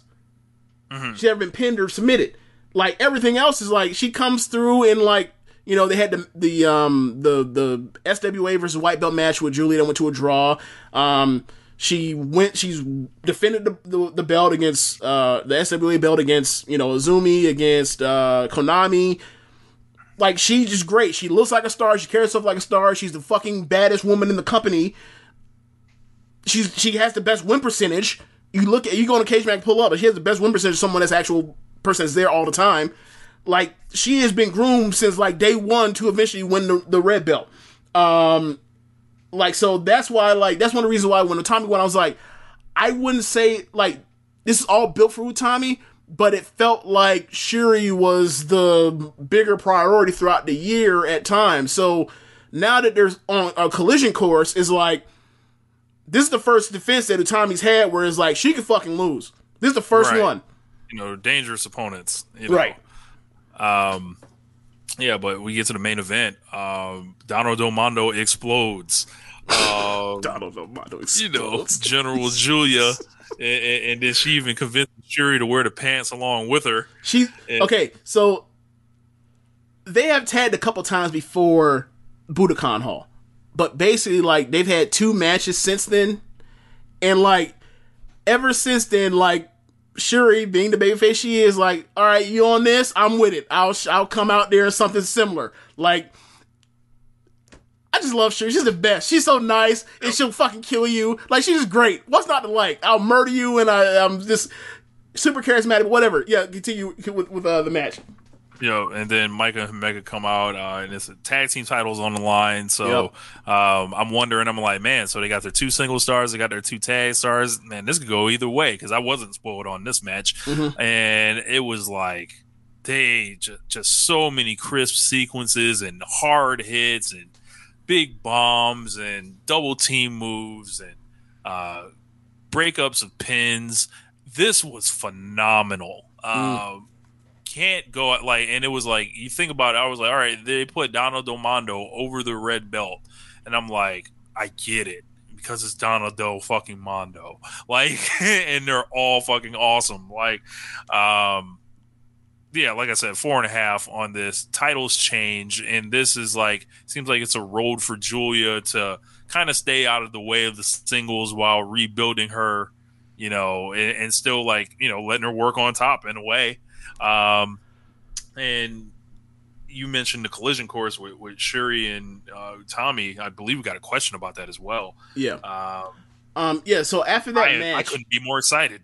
After that match, Shuri calls down Utami. I haven't rewatched this show. I need to rewatch this main event because I'm a whole star lower than you on this match. Like, watching this live and then, like, going from B just had at worst second best match she's ever had, or second best match she's ever had as a singles match at Stardom, to she's fucking leaving, to, like, you know, the hug with Momo and her apologizing to Momo over all the you suck shit and the show pie stuff, and like also her leaving, the crowd respecting her. Right. Like, after all of that stuff, it was like, well, damn. Like, obviously, a woman who used to get no streamers. Right. So, like, for me, the thing was like, okay, seeing that that's how they want to do it, I see why that didn't main event, because, like, you're leaving on, like, this downer of a note. But, like, as far as the story being told, it's like, Tam, like, as far as story and intrigue, like, this match came out of fucking nowhere. Like, they just threw that together because Julia, like, needed a match to do. And, like, I also did not like the idea of, wait, so, like, you're teasing a match that, under most circumstances, would end in a draw as your main event. That sucks. So I was sitting there. So, like, after the emotion of those 2 matches, of the white belt and red belt match, I'm sitting there watching. And I'm just like, it's cool. They're going really long. Why are they going so long? And then, you know, 30-minute time limit in Stardom, it ends at 28 minutes. I'm like, they worked really hard. They did a lot of cool stuff, but, like, it didn't get me. So I was like, it's a good match, but, like, So, and then, like, it had no, like, it didn't feel like it had real emotion to it. It wasn't like there was a story, like, you know, or they did a big all-star game kind of. Yeah. Like, so it seemed like they were like, hey, I'll wrestle you real hard or whatever, but, like, I don't hate you or anything. Right. And then, like, Greg had watched it and messaged me probably like 2-3 days ago and was like, he says like, you know, he's a big Giulia fan. He was like, he's hated everything Giulia has, or he's hated most of everything Giulia has done since losing Budokan. And he said like he thought that Giulia was sloppy as hell in that match or whatever else. And like I have to rewatch it because like the I think she was a step behind the other three. Right. Like people are also like, I don't know, also given there was also a resentment of like, okay, so you lose the biggest match, you're bald, and like you tell us a storyline in where you're trying to start from square one is like, so all that solved in 32 days. Like you lost the belt, 32 days later you say you're gonna start over, and just like that you're already back on top, and the main event is like, oh damn. So, and also I didn't like the fact that like they had me personally, I didn't like the idea that like they just beat Micah and Himeka.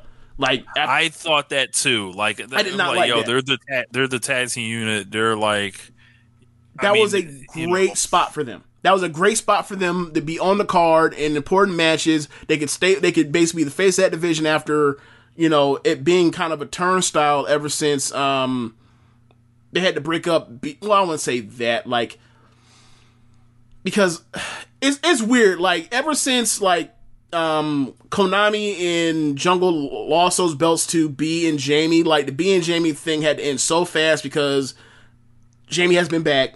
They put the belts on to Utami and Kamatani, and they never had any good or any great tag matches. They were just fine.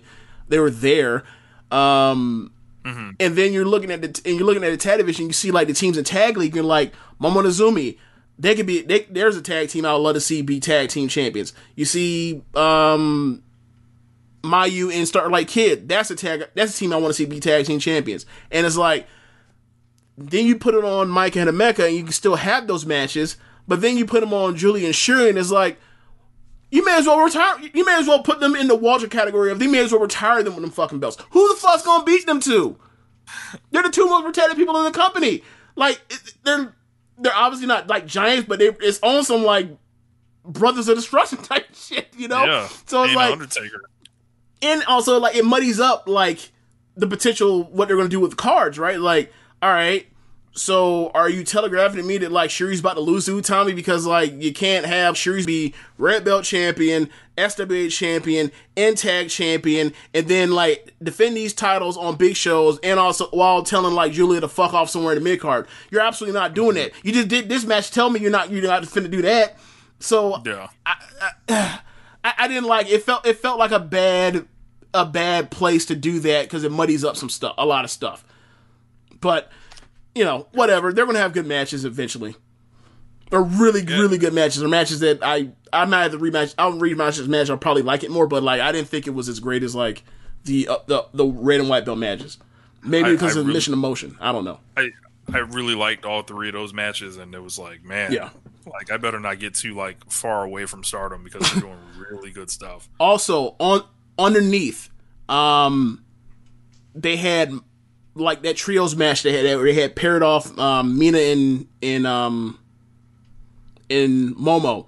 They had Mina and Momo singles match on the undercard. Like I think it was second match. That match is very good. I ended up giving it 3.5.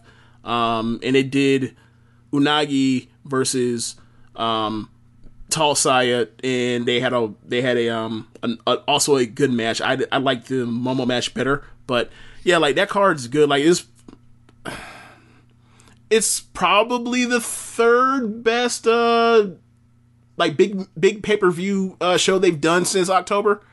Like it's not it's not fucking touching the Budokan, and it's not as good as the Yokohama show from October 3rd, but right after that, underneath it, I think it's the best one since then. Like it's you know, 5 solid matches on a 7-match card, or nice. 5 good matches, 4 or 3 of them, you know, varying degrees of great on a 7-match card with a bunch of kids on the card too. Kids, yeah, man. So I guess we can get into the questions to wrap the show up. Question from JML. What's going on, JML? He said, "Is it time to add Nick Khan and Simon Inoki to the ONR Finesser of the Year category?" So Nick Khan, if you guys aren't familiar, He's not related to Tony Khan. He's someone who works in the TV industry who's signed with WWE, who's basically negotiating all their TV stuff now. He negotiated the WWE Network deal, and he's one of the highest paid employees in WWE and rapidly gaining power right now. I believe he had a really good podcast interview on Colin Cowherd's podcast, and I believe he's Colin Cowherd's former agent, if I'm not mistaken. He's a former CAA agent, isn't he? Yes. Makes sense. And I believe he's making like $13.5 million a year from WWE right now. Sounds like he should be making more. He got them how many billions now on these contracts? Like, there are people like advocating for him to go into the Wrestling Observer Hall of Fame already, and it's pretty funny. Like, it's like, you think about it, it's just like, based off of the Florida Nimbers. Yeah, he kind of deserves it. Yeah, kind of. Nick Khan, looking at it, I don't know if this is a level of finesse or this is just how this dude kicks it. So right. Like I'm not sure about the finesse aspect of it, but if you are a former CAA agent, a former major CAA agent, have a client like WWE, you are already you already hustled hard and you already had all the game in the world. So like, this might be a breeze. This might be like, all right, well, I was working with, finding some placement for Disney 2 years ago. Now I'm just working with WWE. Like, this ain't shit for him. So right, it's a different level. It's a different level with the CAA. So he also, and Simon Inoki's part, I asked him, what did Simon Inoki do? And then I remembered he was part of the video package for Now Sarai. So he said he managed to get on NXT TV via Sarai and was the interpreter for Io Shirai at the NXT press conference. Allegedly, he was the one behind getting Kyrie into WWE and had Noah in a silent partnership with WWE before they got sold into Cyber Agent. Also, he's still using the Inoki name, even though he's been divorced from Antonio Inoki's daughter for years. That's hilarious. I'm sorry. Wait. So he got married to Inoki's daughter and took Inoki's name? Yes, that is some Mark shit. Hey, that's not no Mark shit. That is some full-on Carney shit. Put that man on that list. Put that man on contendership list right now. Absolutely. That man been long scamming. I just ain't know it. Yeah, that's a big scam right there. Yeah, I would probably say Simon Inoki out of those two. Yes. JML. So he also asked, which is the better landing spot for Samoa Joe, AEW or New Japan, specifically New Japan Strong? More people will see him in AEW than New Japan Strong. Right. I'll tell you that. Yeah. I think Samoa Joe would die in a G1 right now. Bitch, I don't even. That's not even a thought. That's like Jericho in the G1. Get the fuck out of here. That's not happening. Like, it's ironic you brought up Jericho. I do think he could come in for like big matches, right? Like once or twice a year, but not G1s. Hell no. Fuck no. Yeah, same thing. Yeah, same thing with Samoa Joe. Like, if he can work out that deal to get the AEW slash New Japan package that like a lot of people have. Like Jericho, then yeah, I would say go for that. I'd love to see Tomohiro Ishii and Samoa Joe. Yes. How about that? Yes, and Shingo, and Goto. Yeah, yep, he can fit right in there. Yep. Like he said, last one. How would you feel? That man been wrestling like a Japanese wrestler for what, 20 years now? Right. There you go. That man has literally wrestled Kenta Kobashi. Right. So in a fucking classic. Yeah. He said, last one. How would you feel about Shuri ending Utami's red belt reign? I would feel great about it personally. I love Shuri. Yeah. It would make sense. That Utami is going to be around, or you get the feeling that Utami is going to be around, and she is going to be a top star in the company for years to come. So like, this title reign does not need to be her one where she has it forever. It's already been. She won it November 15th, right? So December, January, February, March, April, May, like end of May. Like, in theory, that's 6.5 months where she should be champion. Like, that's a fine title reign for a red belt or white belt champion. Yep. Like, if it goes longer, whatever they do, as long as they get a clean finish, they'll be right. between those two. Like the story between them is Grand Prix in the final night last year. It was them because of the scheduling situation with Shuri that we mentioned earlier. She had to wrestle twice that night. She had to wrestle Micah and I think the opener. That's a good ass match. And then she wrestled Utami later, and it was basically Shuri had to win to advance. They went to a tie. They went to a draw. And then Utami, like, minutes later, fought Himeka. And, much like a Vince McMahon, babyface, had to fight a giant to win to win a shot at a title and then end up winning the title. So, coming back to it now, let's see now. It's like it's a tie thing. We wrestled one time. We had a kick-ass match. Now let's see it. Let's see it now. Like, this has been a well-protected match, well-built match. Yeah, man. Staleburger Bun says, what will be the next exciting development in the ongoing Fiend saga? Hopefully he disappears. I have nothing else to add. Leaves the business. Hits the lotto. Something. Yeah. Don't say you hope you win the lotto feel so much better than say I hope you. I'm glad I made this shit up for evil. This shit is great. Look, man, I hope you nothing but the best, but I never want to see you I'll never want to see you do this fucking craft ever again. Hit a lotto, find new interests. Yes. Buy a sports team. Yes. MJ does PR says the Bucks for DR1 to wrestling on Dynamite. Is this a flex or obnoxious? Which wrestlers have the shoe game on lock? Bonus points if Saki Kashima is on your list. Okay, I think it's a flex. It's both. It's both because they're heels. I guess. Like, yes, the entire history of wrestling is I'm rich as fuck. You should hate me. Yes, we got Dior J's on. Hate us. So yeah, that is both. Treason them. Now it's the disrespect. So as far as Saki, Rich, you don't know this, but like she collects Air Force or Jordan 1s. Gotcha. Yeah, like that's it. She don't collect nothing else. All it is just different colorways for Jordan 1s. That's funny. Yeah. I think you got to throw Isaiah Cassidy in there. He also wrestles in J's and lots of different colors. Now, if you're going to throw a Joshi out for this, it has to be Mayu. Yeah, because she wears the Timbs.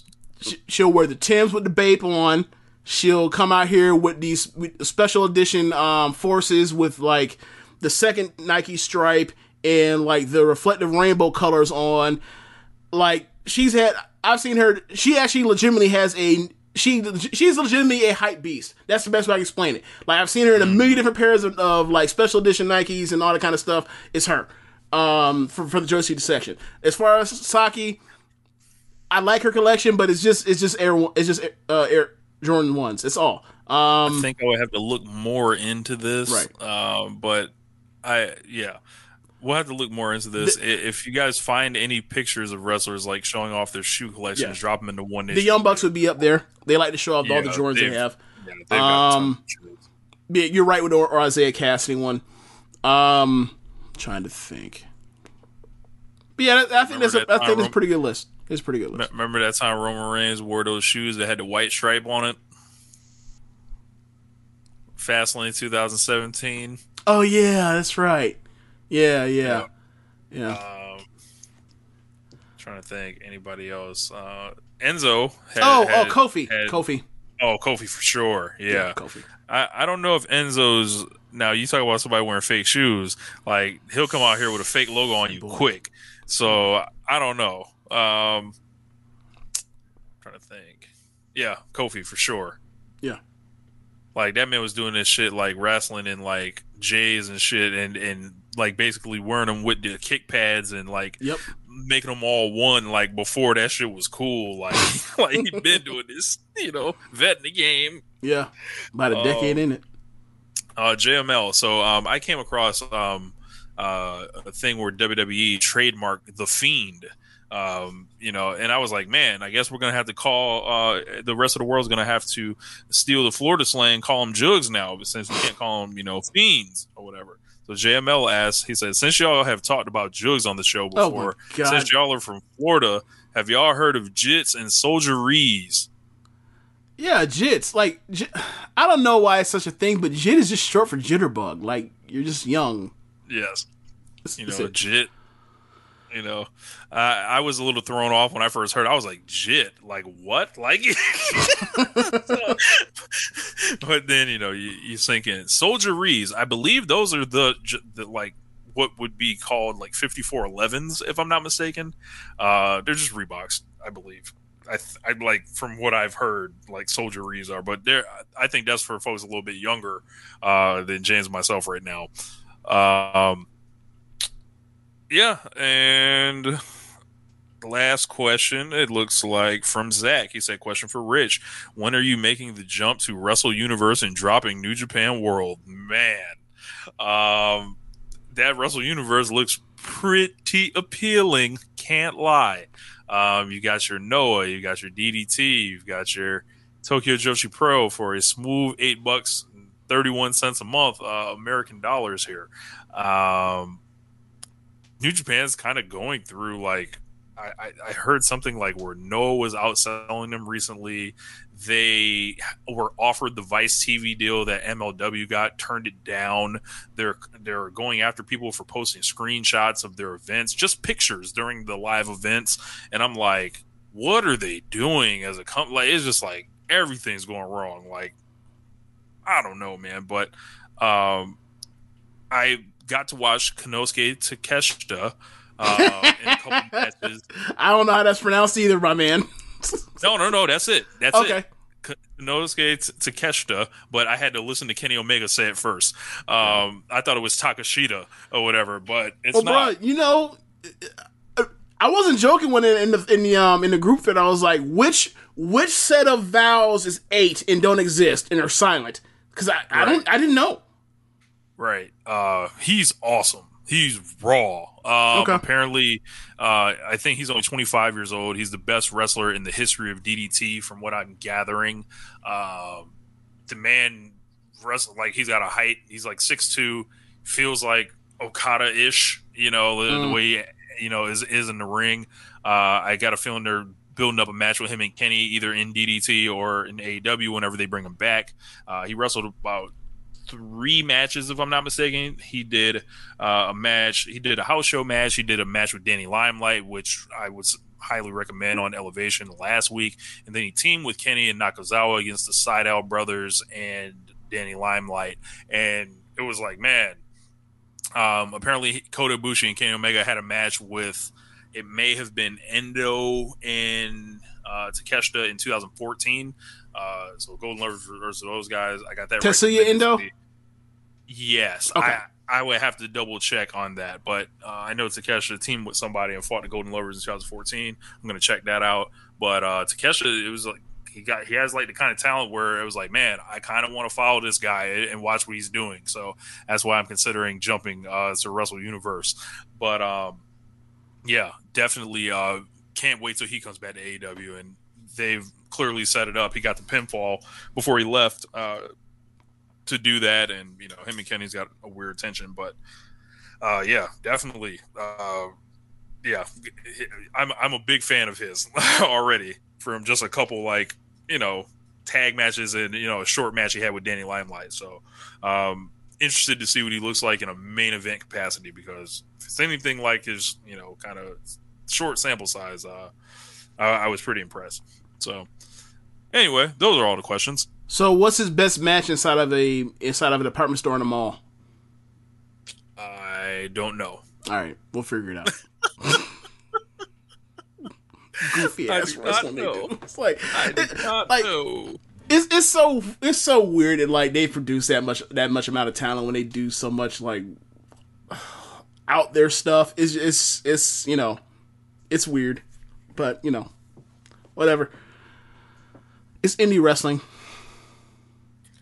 Yeah. And this is like the next in the line of people they've brought from the Cyber Agent family. Mm-hmm. with Maki Ito coming, and now Right. Konosuke Takeshita. So- I wonder if anybody from Noah is going to show Right. up. That's gonna ask you. Do you think they bring in like Go Shiozaki? I think Shiozaki's injured, if I'm not mistaken. Oh yeah, that's but right. Maybe they bring in one of their younger people. We don't, quite know as well. I knew nothing about Takeshita before, but yeah. Same here. I just all I did was hear that like Zach was like he's good, and I remember I ended up seeing he had like he's in the high 8s. He's like 8.8. I was like, all right. And I remember Josh saying like he's like on pace to be like the best wrestler in DDT. It's like DDT does do a lot of goofy shit, but they do also have good ass wrestling from time to time. Like they had with Peter Pan stuff or whatever. Yep. Well, yeah, man, that's all I got here. Yeah, that's it.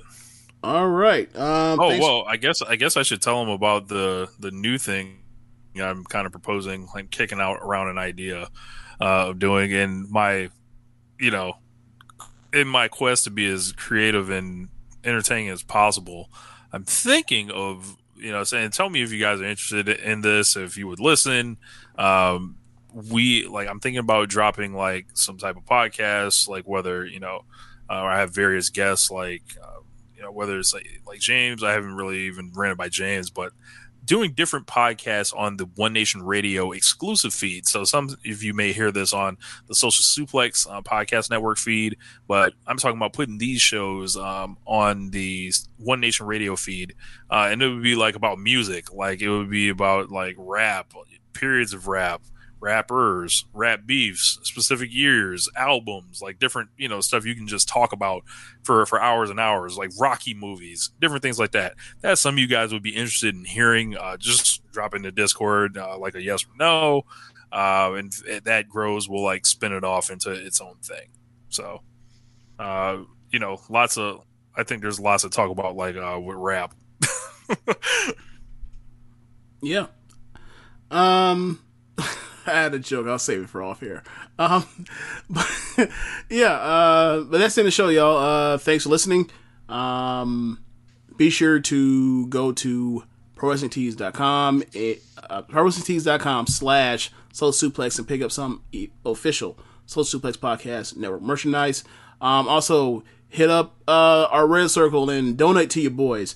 And check out, and also check out the other shows on the network. You got this show, One Nation Radio. You have Keep It a Strong Style. You have the Ricky and Clive Wrestling Podcast. You have Gorman Watches Shit. You have the Grave Consequences Podcast. You have 8-Bit Suplex. You have All Things Elite. And you also have Great Match Generator. Thanks for listening, y'all. Later. Peace. Stream my shit.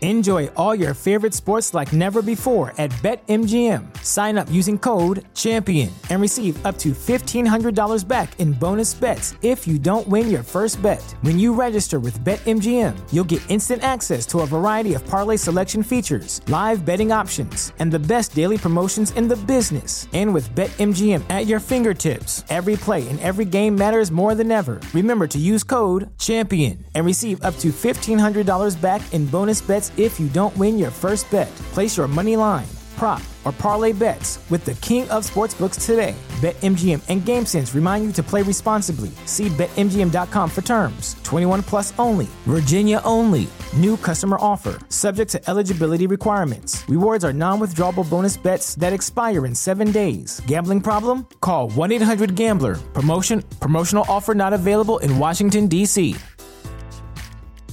If you're a woman over 40 dealing with hot flashes, insomnia, brain fog, moodiness, or weight gain, you don't have to accept it as just another part of aging. The experts at MIDI Health know all these symptoms can be connected to the hormonal changes of menopause. And MIDI can help with safe, effective, FDA-approved solutions covered by insurance. 91% of MIDI patients get relief from symptoms within just 2 months. Book your virtual visit today at joinmidi.com.